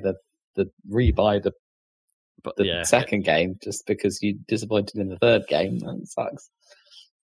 Yeah, that's Bayonetta 3. I think that's all there is to say on that. Yeah. Okay. Bit of a bummer. I mean, we've been hearing about that coming for a long time. Getting hype. I mean, it's reviewing well enough for the Fantasy League, so that's good, I guess. Oh right. I mean, it's not reviewing as well for the Fantasy League, which is helpful for me. Sonic Frontiers. Yeah. I've dodged that bullet quite successfully, it seems. See, my experiences with Bayo 3. and then listening to the reviews for Sonic Frontiers. Review scores are messed up sometimes, right? Because everyone, like Sonic Frontiers, for as far as I can tell, like other than late game tedium and that it doesn't necessarily change over its wrong time, all the comments I'm hearing about Frontiers are, hey, Sonic's going in the right direction. Like, this actually might be the best thing they've put out for a long time. Well, I think the way to say it is that, like, it's a 7 out of 10 game if you're reviewing it as a video game, and it's an 8 or a 9 if you're reviewing it as a Sonic game. As a Sonic game, yeah, I suppose you're right. Yeah, because, like, again, the sentiment I've seen on Twitter, so maybe these are unverified accounts, oh dear. But people seem to like this thing, and I'm surprised it's not reviewing stronger. That's all I've got to say. I haven't played it, so who knows? It could, but I'm not the best. We are the arbiters of whether Sonic is good. Yeah, I mean, yeah, we can decide. I mean, the thing I'm seeing on the review thread on Reddit is a guy's like, I'm hearing it's the best 3D Sonic in a long time, and I'm also hearing it's an absolutely horrible game. So it's completely divided. Yeah. To be honest, I haven't necessarily seen that alternate viewpoint, though. I haven't seen people coming out of it going like, "This is a pain in the ass." Don't get me wrong. I understand there are flaws with it, and I think the ones the reviews pick up on sound valid. Like, there's not enough of those, the cyberspace levels or whatever. There's not enough. There's not enough of the good side. There's not enough themes. I mean, for them. Right. Like, they have a very few set of environments that and they're also retreading old ground with those environments. And it's like, you mean they didn't manage to port all of Sonic Generations into it? Only some of it. Yeah, there's actually surprisingly few of those like environments. Not so many. Yeah, and it's like that's a little bit of a letdown. They could have done more stuff with that stuff. But they liked the fact these are only like minute-long challenge runs rather than full-on levels, and that means they could make more of them, I guess. It's like, I feel like the positives should outweigh the negatives on it, and it's, yeah. Anyway, that's outside looking in. We'll play it eventually. Probably. I mean, it's a Sonic game. I'm going to play it eventually. Yep.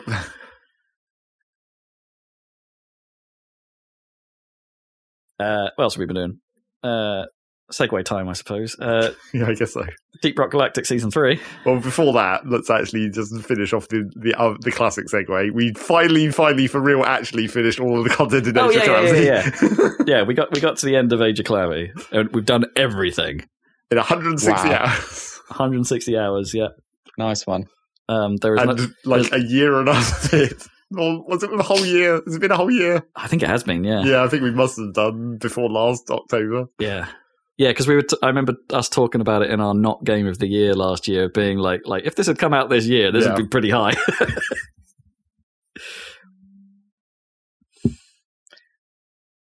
So we cleared off every check. We were a bit surprised when nothing more appeared. It's one of those games that just seems to keep. There was no real fanfare for us finishing everything, right? Well, I mean, there was the one big ending cutscene where it shows everyone doing things. It's just that just happens at a certain point. Yeah, I can't remember when that was. Was it for us? Oh, it was for us completing all the memory missions. Yeah, getting all of the the side tasks on the memory missions done. Yes, which you can obviously do before you've cleared up all the other bullcrap on the map. Yeah. Because it doesn't stop you from doing anything in any order. And we unlock the final character after that. Yep. Because it's linked to finishing all the memories. Yeah, it's linked. Not all of them. No, one specific one. That we just hadn't done until quite late. Yeah. Because it was difficult. It was a slightly tricky requirement, yeah. Actually, it wasn't even difficult. It was just it was unknown. It didn't tell you what it was. Yeah, right? well, I mean, they're all unknown, but it also didn't. Well, all those harder ones are, but it didn't make sense. I guess it didn't, because it didn't make sense in the context of the mechanics of the rest of the game. Because it's like the gate has closed, and then you think, okay, then you just leave. But then if you come all the way back to that closed gate, this is the one time where that gate just opens again. It just opens itself, yeah, without for no reason. And if you progress too far, then you can't go back and do that. Yeah, and it's an awkward timey-wimey thing that's not so clear. There aren't really any. I can't really remember any cases where that's a thing. Well, no, because every other time a gate opens, it's triggered by you doing a player something. Action, yeah, not just being in the vicinity. Yeah, and you have to stay there for long enough without doing the next bit. and then it just sort of happens. It's not even just staying there; it's you have to go actually back to that gate, or close enough to it for the thing to trigger. It's weird. Yeah, it's weird. It was weird. But yes, we finished with that, which means we've now started the previous game. We've started playing Definitive Edition. It's a quite a different beast, isn't it? In some ways, yeah. So it's obviously not got all the Breath of the Wild like trappings, obviously, and it's clearly not restricting itself in any way. It's like Age of Calamity exists in the Breath of the Wild world, and that's it. Whereas in this, it's just like we're just random Zelda bullshit is happening. Yeah, pretty much. Yeah. Like, it doesn't even really explain itself. No. Well, it's trying to say there's some like multiversal gubbins or we something. Kind of haven't got to that yet, I guess, or at least I assume it's going to explain itself a bit. I mean, it might not, because we haven't. I guess we haven't yet done a mission where we're still in the prologue. We haven't yet done a mission where what you would say is a non-canonical to this world Zelda character has shown up yet. Yeah, it's just been Link, Zelda, Sheik, and Impa, and a fairy. And it's like, they can all canonically exist in this Zelda world. And a weird wizardy dude, and a guy dressed like a monster hunter. Yes, also a bit weird. That was very unexplained. Yeah. The wizardy dude, that's fine. That's just like a Zelda enemy. But like the dragon riding guy, that's that's kind of weird. But it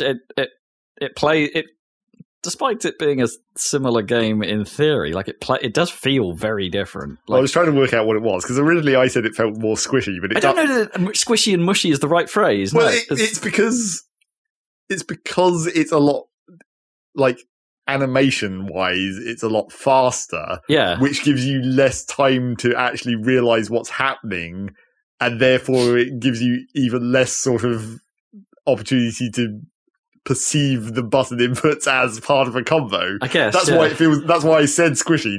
It's like it's not, but it's like that's the coming from the other game. That's what it feels like, because you're not having it as long to actually figure out what the fuck is even happening. In a weird way, it feels a bit more. Yeah, I think the action is much faster, I would say, and that's not just because the performance is a lot better. Well, because there is that. Because the visuals are a whole lot simpler. Yeah.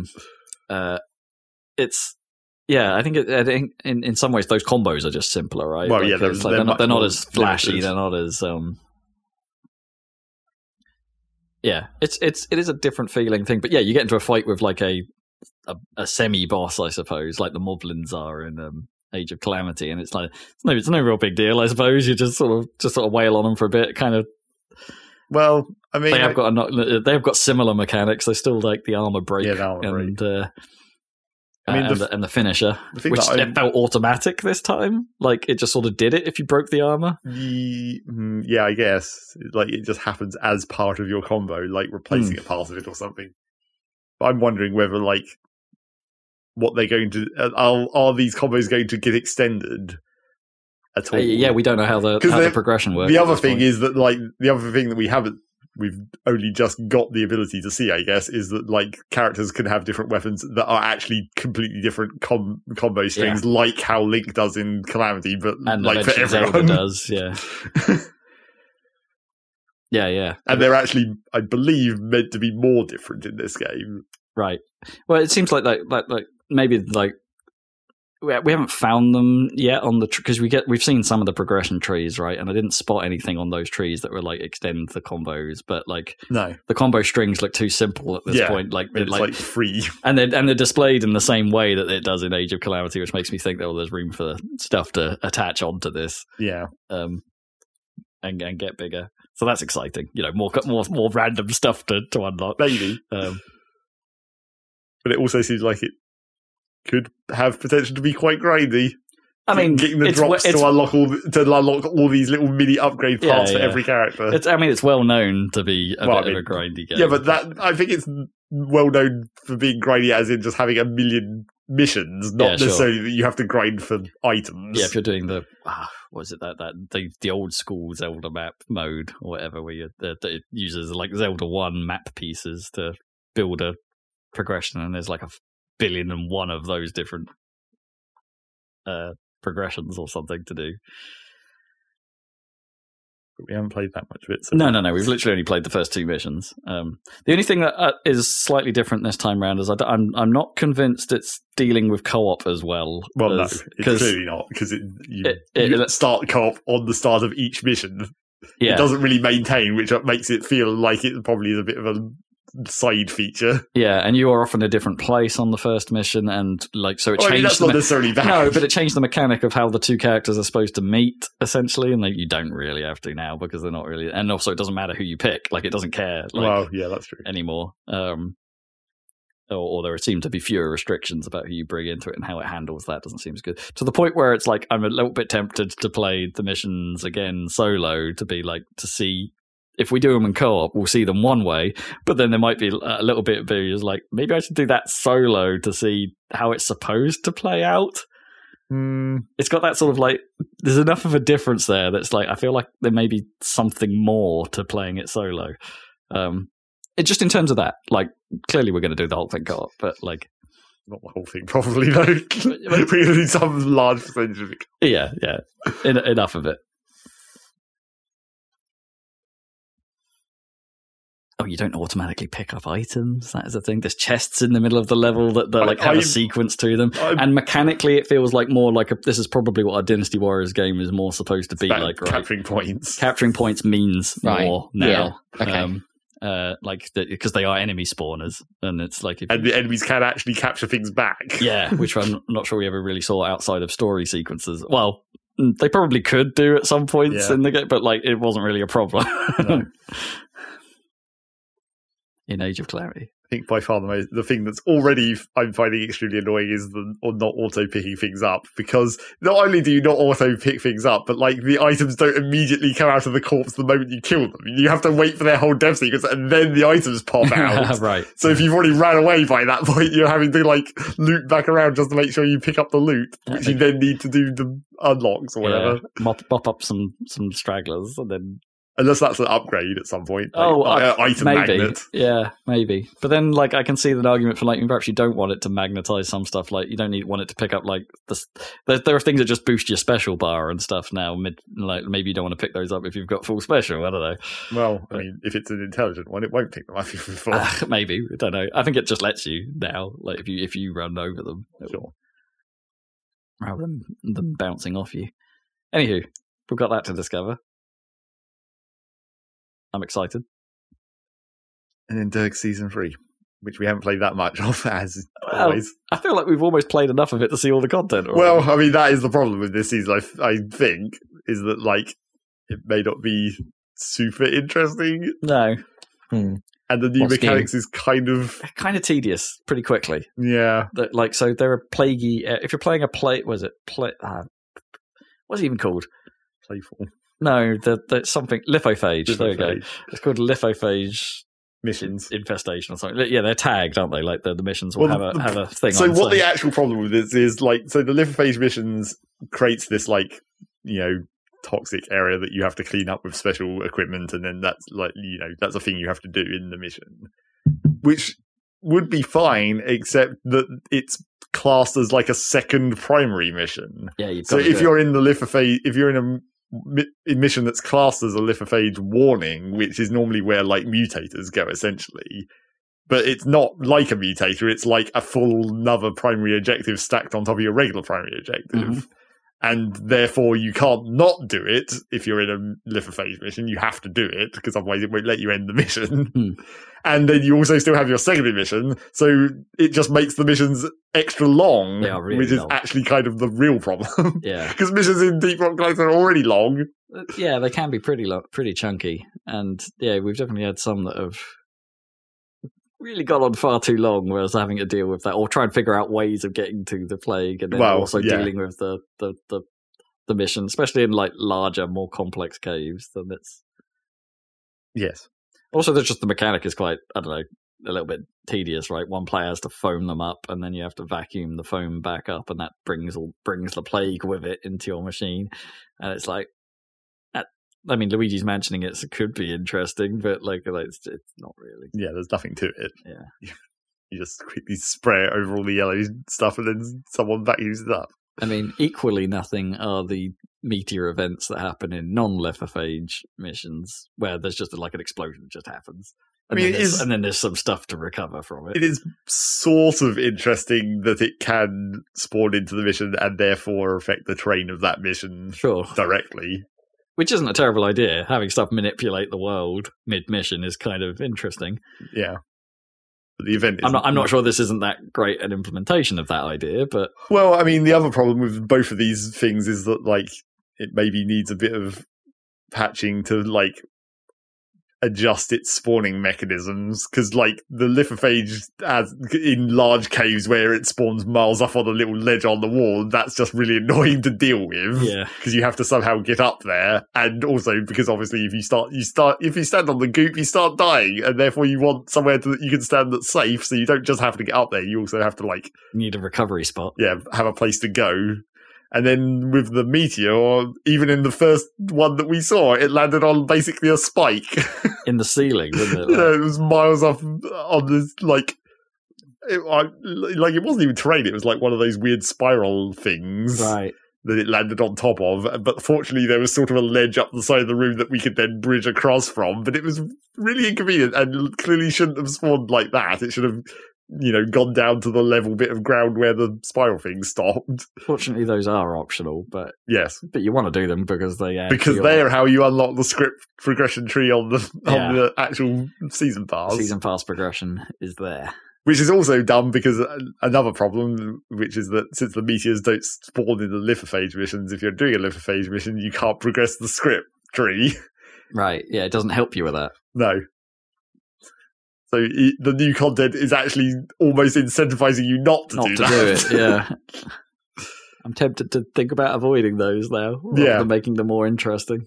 And also, in my case... I don't mind the new monsters, though, like with the more specific weak spot. The two new monsters. Yeah, there's not a lot. Well, there's the little worm dudes and the... Oh, okay, free. Yeah.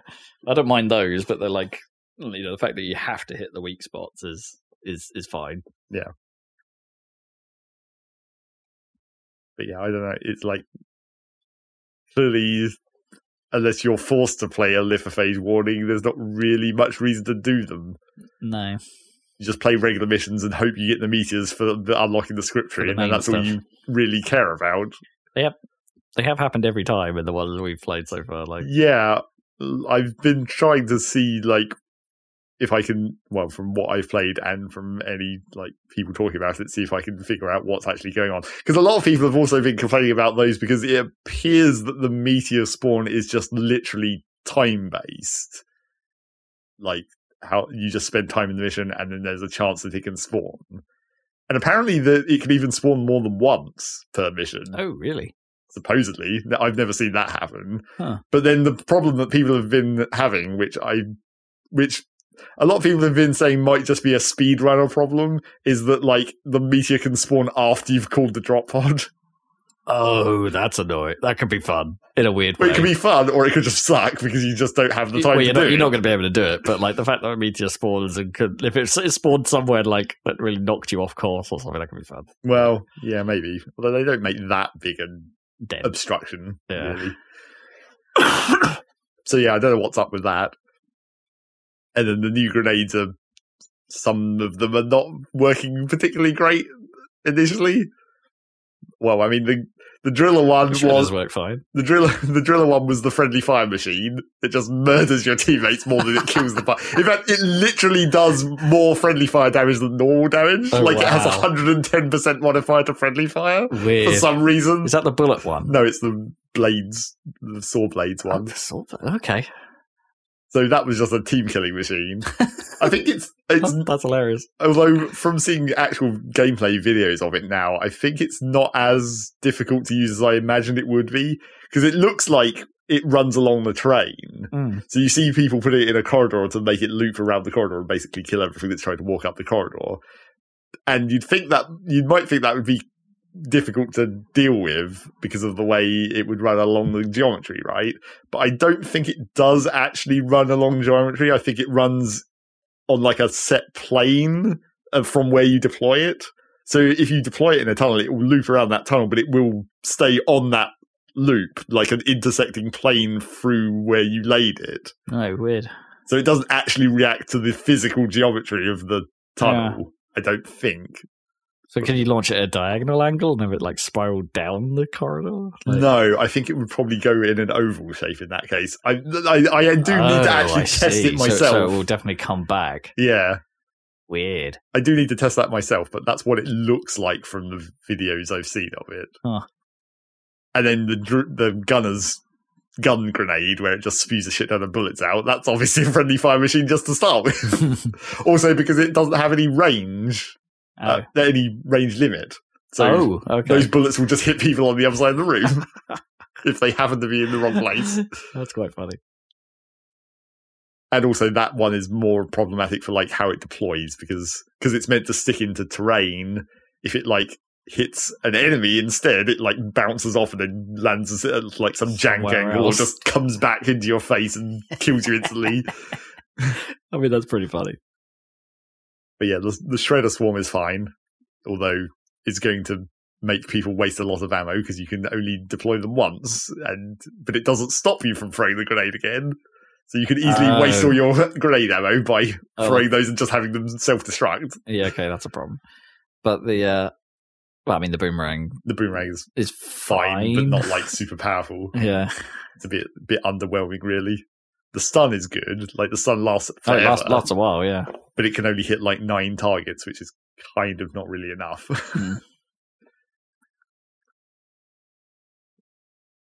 You get a reasonable stock of them, though. Yeah, you get, like, 8. And if you happen to throw one where there's literally nothing it can target, you don't waste it. It just comes back. Yeah. I mean, it would be much... I think that they shouldn't have made it an ammo thing. They should have made it literally come back. Maybe have a recharge time as well, I guess. Yeah. Make it more like an Overwatch ability. Yeah, but just make it so you just throw it out and maybe even reduce the stun or damage output in that case if you have infinite of them. But like the whole point of the boomerang is it comes back to you. They even animated it doing that, but you don't get it back. So it's kind of pointless that it comes back to you. Yeah, it's counting the charges, I suppose, on it. Right? Yeah, maybe. If you throw it and it doesn't come back, and it hasn't hit anything, you haven't used the charge. So yes, but that's on such a rare occasion that you're actually going to be able to, that you're even going to be able to throw it and not have it lock onto something. It's very unlikely. So that's Dirk. Dirk. You've both been playing it. Is that the Orinoco flow for a little bit? Have you segued into Zachary Burgess? I didn't quite get that until you said that. Yes, I've been playing some stuff. Only one more demo this week. We've segued, and now Zeg is away. Zeg away. But he's here. He's talking about the demos he's been playing. Only one demo, and it was the demo for Factorio on Switch. Oh, you just had to know. Well, I had to see what this weird control scheme is like after I talked about what I didn't know about it several times, apparently.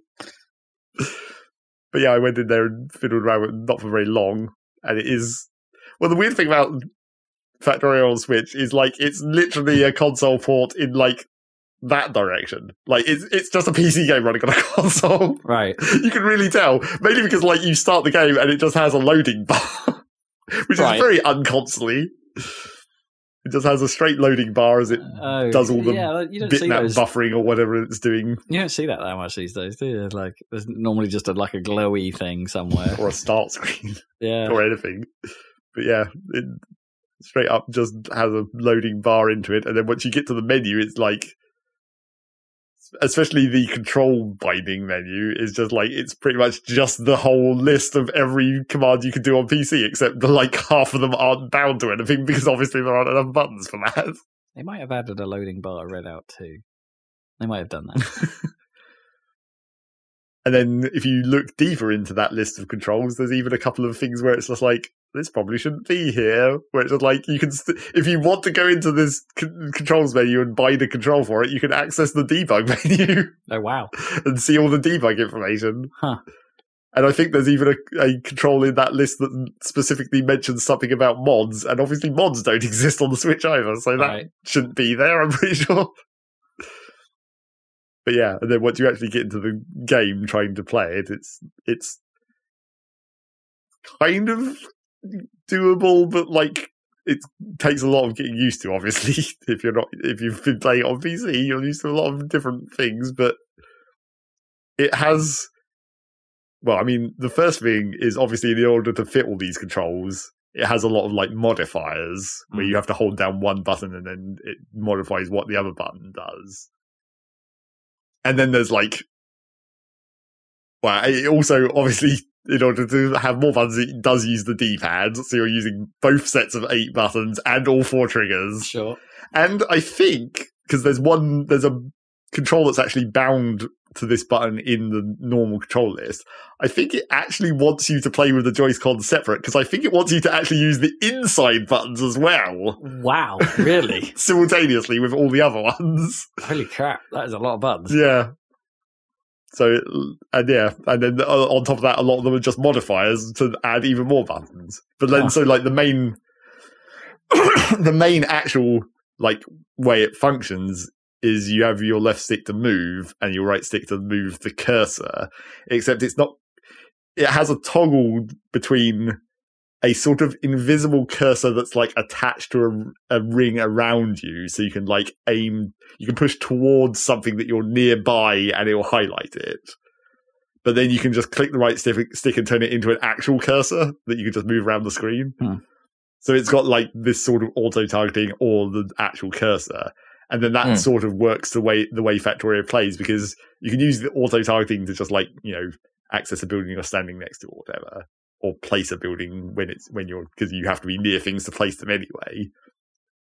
But then if you want to do, this took quite a while for me to work out how to even do it, but when you want to, if you have like a line of furnaces that have been smelting stuff, but you want to run along the line and pick everything up out of the furnaces, the way you do that on PC is like you put your mouse cursor over the furnace and then you'd run down, because the screen tracks where you are. Your mouse cursor just runs along the line and then you just hold down the button to scoop all the stuff.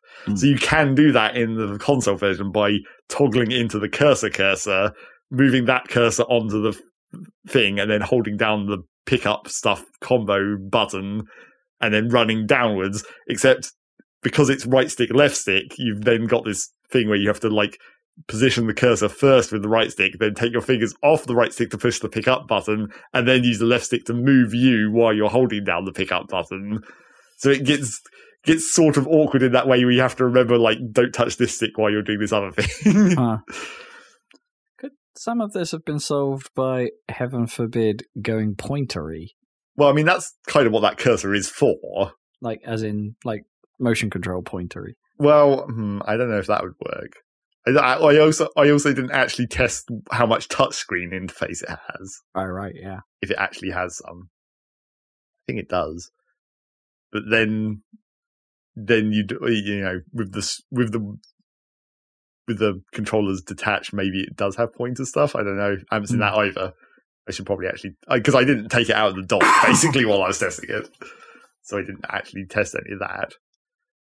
But with this sort of, and then the way it deals with the hotbar, like you'd have on PC, is now a radial menu, except it's like a layered radial menu. So you basically have tabs in this radial menu. So you go into your inventory, you put an item into your cursor, then you hold down the radial menu button, then you put it on the radial menu where you want it to be, and then you can tab through like all the different versions of your radial menu, so you can have like 10 different versions of it that you can sort through, and then when you're in the actual game you can hold down that button to bring up the little radial menu and push the right stick in the direction of the thing you want.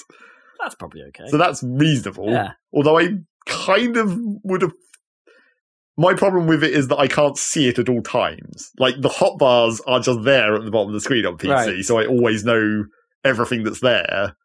Whereas with this radio menu, I have to like pop it up and then remember where everything is in that specific wheel. Yeah. It's not visible at all times, so it's not as easy to keep track of. I can see why they would scale that back though, because the lower resolution running on the actual Switch screen. Well, yeah, I guess. Especially in portable mode.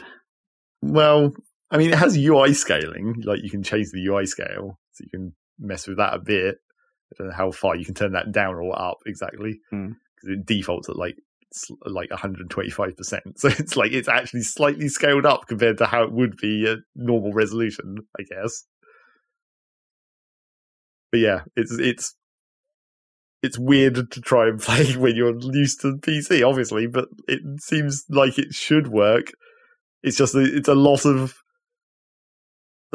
stacked, and also maybe it doesn't tutorialize very well either, because it sort of hides too much of the stuff, like slightly too long. Because in the tutorial, it's split into like these little mini missions where you do like a little bit of progress, and then it moves to a different map essentially, so it can have different setups. But like, you get to you only see the like command tooltip on like the third mission, as in like the little tooltip in the bottom right corner that tells you all the buttons you can currently push. And that's way too late for that to be showing up. Because that's like a helpful reminder where it's like push Y to pick stuff up, push left on the D-pad to toggle your hotbars or whatever. I would have thought that should have been there immediately, really, rather than having that hidden. I don't know why that was hidden. Unless they were trying to like force you to remember the buttons. Maybe. But because there's so many of these complicated, multi-layered, like, hold different buttons at different times... It's a bit of a learning exercise. That seems a bit much. But yeah, that's Factorio on Switch. I don't know, I'm not going to play it on Switch. And it's only the demo, so obviously I'm not going to play that. Sure. For real. I haven't played any actual Factorio this week either, so... No more Factorio talk. What else? There was Derg, that was the other main thing, but then I did get Against the Storm. Oh, cool. I thought it was actually coming out, but it wasn't. It was actually it's the early access release on Steam. Oh, I see. Rather than on Epic. So I was just like, oh, well, never mind, I guess. I'll get it anyway. Well, it's probably a little... Is it like one of those like early access discounts anyway? Well, yes, obviously. Yeah. There was the introductory price or whatever. Yeah. So what's the game? Against the Storm? Yes, that's the roguelike city builder thing, which initially would be a reason to not get it immediately, because as we said about Rogue Legacy 2 and whatever, like you're taking a risk buying a roguelike early because of the way adding content into a roguelite is sort of going to mess with your overall like meta run or whatever, and then like individual runs could be longer if they add later content onto the end of the run or anything like that. In this case, I think it's probably okay because of the way when you unlock stuff, it's not like the blueprints for buildings and whatnot, because the run is random and like you're just given a random choice of 4 blueprints every time it rolls for a blueprint. Having more content be added into that doesn't necessarily affect the way that plays, assuming that it's correctly balanced. Because when it rolls the blueprints, it's clearly sort of trying to give you buildings in a logical order, where it's like it gives you the sort of the like scavenger camp type stuff first, and then like farms, and then like processing buildings, and then like the late game like bar, like tavern and whatever that uses the high end products. It does try to give you the blueprints in the right order, but just like a random grouping of blueprints at that level as you progress through the run. So adding more content to that wouldn't necessarily mess with the balance of it in that way. Right. And also, as I've been getting into more of the like meta progression stuff, where between each city building part you unlock a tech tree essentially using the special resources, that can add to the blueprint pool as well. And also like that tech tree starts adding like actual mechanics as well, and also adds buffs that make it easier to survive longer, or like, well, yeah, basically to survive longer. So your actual progression through the tech tree also affects the actual way the individual runs play in a way that is still progress, and therefore adding more stuff to that wouldn't necessarily mess with that either. And then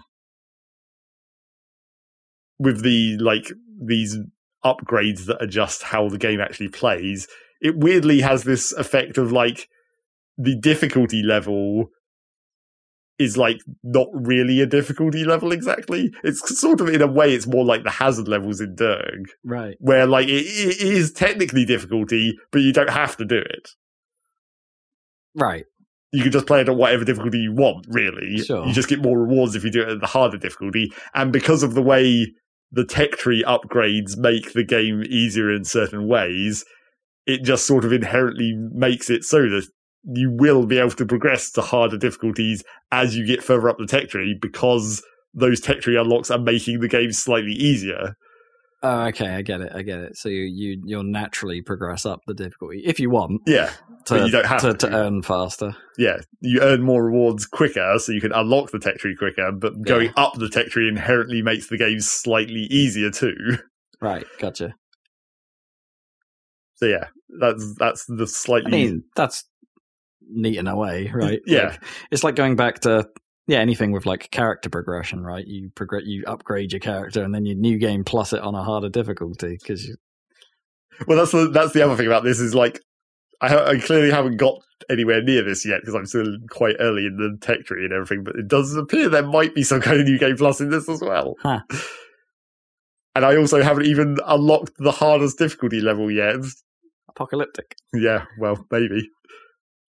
But yeah, and then the difficulty levels have quite a significant effect on the actual, actually, the third difficulty level, once you get up to the third one, actually adds a whole new mechanic even, that's tied to the difficulty, where, during the storm, these plant growths start growing on your building, so you have to have, flamethrower guys that go and burn it down. So it adds, another actual sort of mini tech tree inside the gameplay part of it that you have to deal with. And different buildings doing different recipes generate the blight at a different speed. So I haven't tried that yet. I'm still only at the second difficulty, which is manageable currently. I might need a few more of the tech tree upgrades to fully get that under control, because it can be quite, a danger of failure. Which is, that's what the point of the roguelike city builder is. There's actual possibility to actually fail in a city builder, which is not normally the case. In City Skylines, pretty much impossible to fail. No matter what you do. Even if everyone in your city dies and your whole city gets gummed up by hearses, doesn't really matter. It's still going, yeah. But in this you can fail. But I think gummed up with hearses. Does tend to be what happens. But I think there might be a slight. I don't know if it's hard to tell if it's going to be a balance problem in the future, or whether that is a sort of an early game thing. But it's it's too easy to win by accident, kind of, or win in a way that you don't want to win.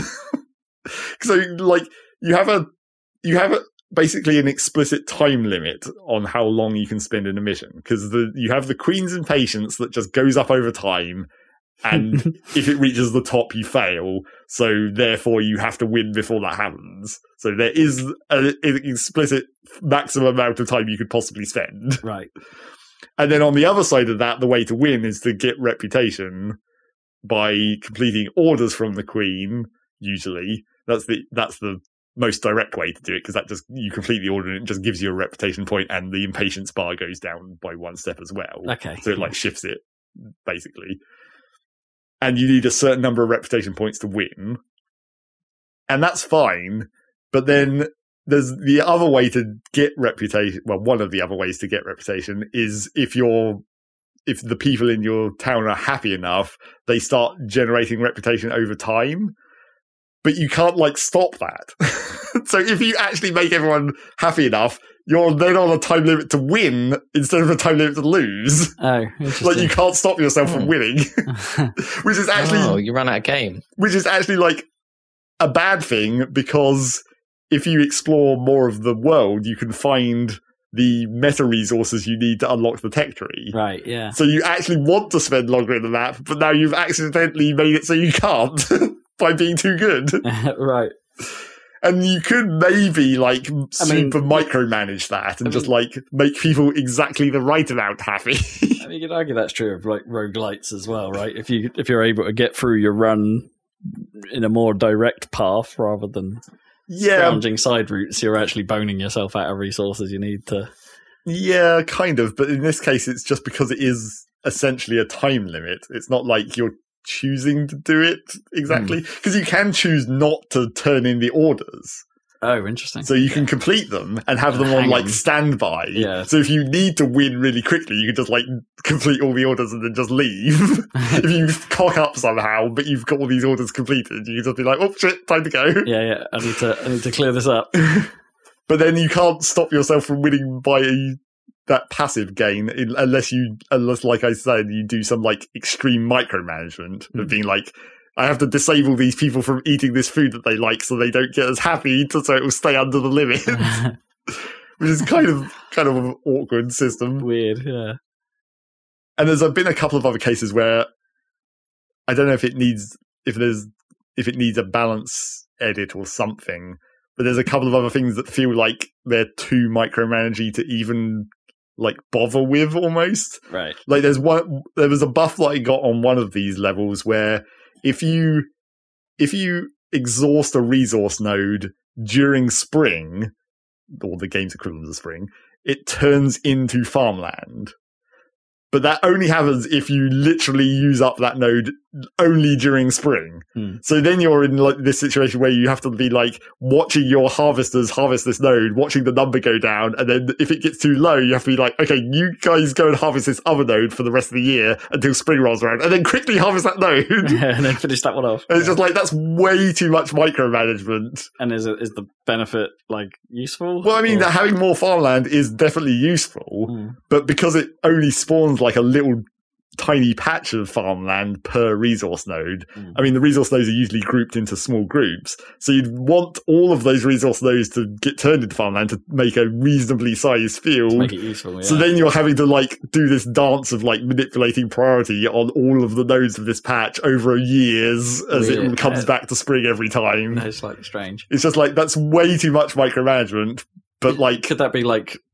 Would that be better solved with like a scheduler of some description? Yeah. Say like, come do this and that at this time. I mean, that is one of the things that I feel like maybe they could implement possibly, is like a little more of that management aspect of like seasonal schedules for that reason, because there are some other things that are very seasonal. It's mostly good things during the spring, bad things during the winter. Right. So there's other things like when you open up a new area of the forest during the spring, you get bonus resources.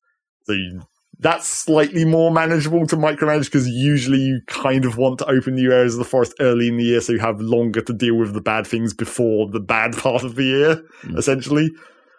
But then the other sort of management aspect that I'd want is, you can set, when you're setting recipes for the different buildings to make, you can set a limit of like how much output you want. So you can be like, only make 20 planks.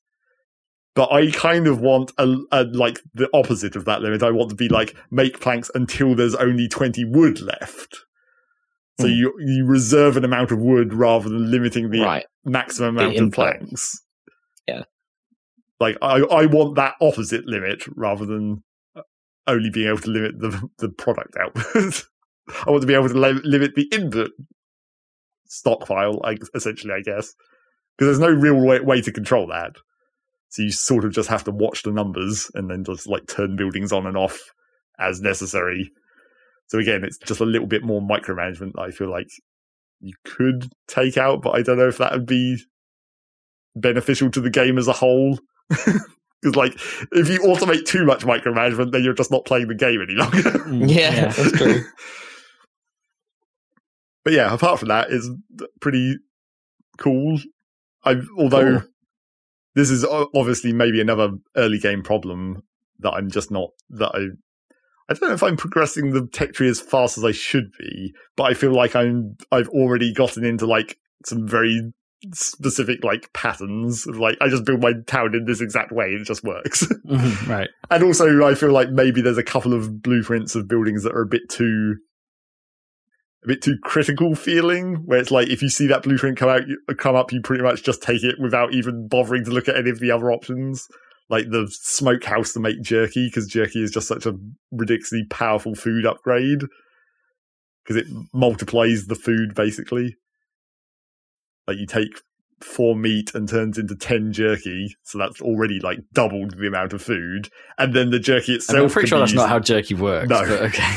But then the jerky itself can be used in other recipes, so you're like, multiplying the food that way. And jerky is one of the foods that, like, a couple of the races specifically like, so that increases their happiness or whatever, if you're trying to get that up. So it feels like the smokehouse is almost always you just take that. And then I've also been like, I almost always take the carpenter because it's a good way. It's not the best way to make planks. It's a good way to make planks, but it also can make like tools and some other stuff. And that is, I feel like some of the blueprints and their like star ratings on the different recipes. Maybe there's not enough options really. Because, like, the smokehouse is the only building that has the 3-star jerky recipe that makes it the most efficient. Well, you got to smoke that jerky somehow. Yeah. You got to smoke these meats. But, you know, you could do it in, like, the kiln, and it's a 1-star version of that recipe where it's, like, 8... Kiln. It's like... I'm going to pot some meat. Well, yeah, pretty much. But then it's like 8 meat to 10 jerky. So it's much less... You still get the bonus of having the jerky, but you don't like have that massive food multiplication. And that's how all the buildings are balanced. They have like this 1 to 3-star rating. So the carpenter is a 2-star on planks, but you could get the lumber mill, which is a 3-star on planks. But then it's just that the carpenter has these other things it can also make that I always feel are more worthwhile. But you could get involved in that pork urn market. Yep. But yeah, I feel like maybe this is just an early game thing because I still haven't unlocked all of the blueprints, but I feel like there's too many cases where I'm just like, I just have to take that one because that's just the best option to do several things at once that I'm going to need. Like the provisioner for making flour and provisions. Stupid thought. Yeah. It just occurred to me, like, when you talk about, like, pots and things, like, okay. Because my brain is stuck with this idea of, like ceramics made of meat. Yeah. Like when you talk about a clay pot, you're talking about a pot made of clay. Yeah. But when you talk about a coin jar, you're not talking about a jar made of coins. You're talking about a jar that contains coins. So, like, if you have a clay pot, it's going to be a pot in which you put all your clay in. Well, yes. So technically, it could be. It's in the clay pot. Oh, you mean the one made of clay? No, the one with the clay in it. Like, so if you have a steak urn, it's like, it's not an urn made of steak. It's just a pot in which you put all your steak in. That would be weird. I mean, yeah, it's just a weird quirk, I suppose, of your understanding that you know which way round that is meant. Oh, yeah, so I guess it's like you have to understand that the word pot usually means it's made of some kind of ceramic. Made of ceramics, yeah. Or something inedible in this instance. Which is why your coin jar implies that it's a glass jar, probably. Yeah, I suppose you don't really get jars made of... I mean, jars can be made clay. of ceramic, I guess. But it's more common for glass. Jar. Yeah, they're more pots or... They're more like pots. They're just more pots. Pots that you normally associate with like earthenware, right? As opposed to the word jar. Yeah. What, that jug?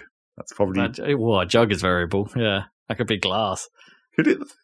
I mean, it could, literally, but I mean, is that what you would most associate with? Or more, or somewhat associated with? Or you're thinking like plastic or something like that? Like, plastic. Would you get? Well, a pitcher, like, that's probably like some terrible plastic, right? Like you know, when you order a pitcher of woo-woo from Wetherspoon. But does pitcher count as a distinct thing, or is that just an American word for jug? Oh, I don't know. Yeah, what is the etymology of a pitcher? Oh no, we've got to this point in the podcast. Yep. But luckily, is it etymology time right at the end? Etymology corner. 1 minute to go. Yes, maybe Dan, do you want to talk about a thing that you've been playing? Because you have been playing at least one thing. Why? What's that? A thing we made a video about. Oh, what? Disco Elysium? Yeah, that was our ending segue. I guess. I guess so. Well, you can see all of that because that's up on YouTube now. It is. Yeah, so check that out, and we'll see if we'll actually return to that. I don't know. Yeah, we'll find out. I think that video watches better than it felt to make. Okay. Yeah, I'd agree. Yeah, I was watching it back being like, this made more sense than I remember.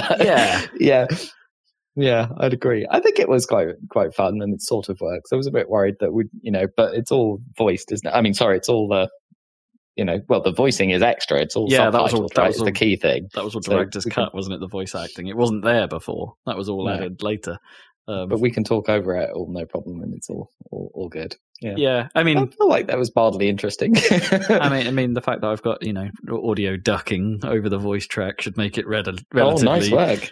I mean, we've had that for a while, but in the video production, that should make it at least audible when we're not talking, and not too distracting when we are talking. That's the idea. Anyway, I can tweak that as we go, but I think I got the balance right here. But it was. I think it made for a fun video. Anyway, yeah, so it's a weird one. I don't know if we've ever been in that situation before where it watches better than the process of making it. It was an interesting maybe. Yeah, it was definitely. I was enjoying the editing process. Let's put it that way. Which I actually had to do more of because we've got technical problems in the pipeline again. But that's. Oh, really? Was that to do with the way that we recorded it? No, it's okay. No, I've got. It's a local problem where when I export the audio recordings from our stuff, they come back at a different rate than they're supposed to. Okay. It doesn't always happen, but when it does happen, it's a pain. It messes it up. Yeah, okay. That means I have to do syncing nonsense. Cool. Yeah. Well, there's that. So check that out on our YouTube channel. And then among other. The next video after that will be the DRG Season 3, because obviously we had to make a video about that too. Yeah, my schedule got in the way of us doing more Disco Elysium, honestly. So it was, no problem. No, so we've got some DRG Season 3 for you guys to check out. You can check out the plague with your eyes. The litho plague. Eye plague. So check those out on youtube.com. And we'll be back in a couple of weeks with another Salad Cast. Yeah. So we'll catch you then. Goodbye.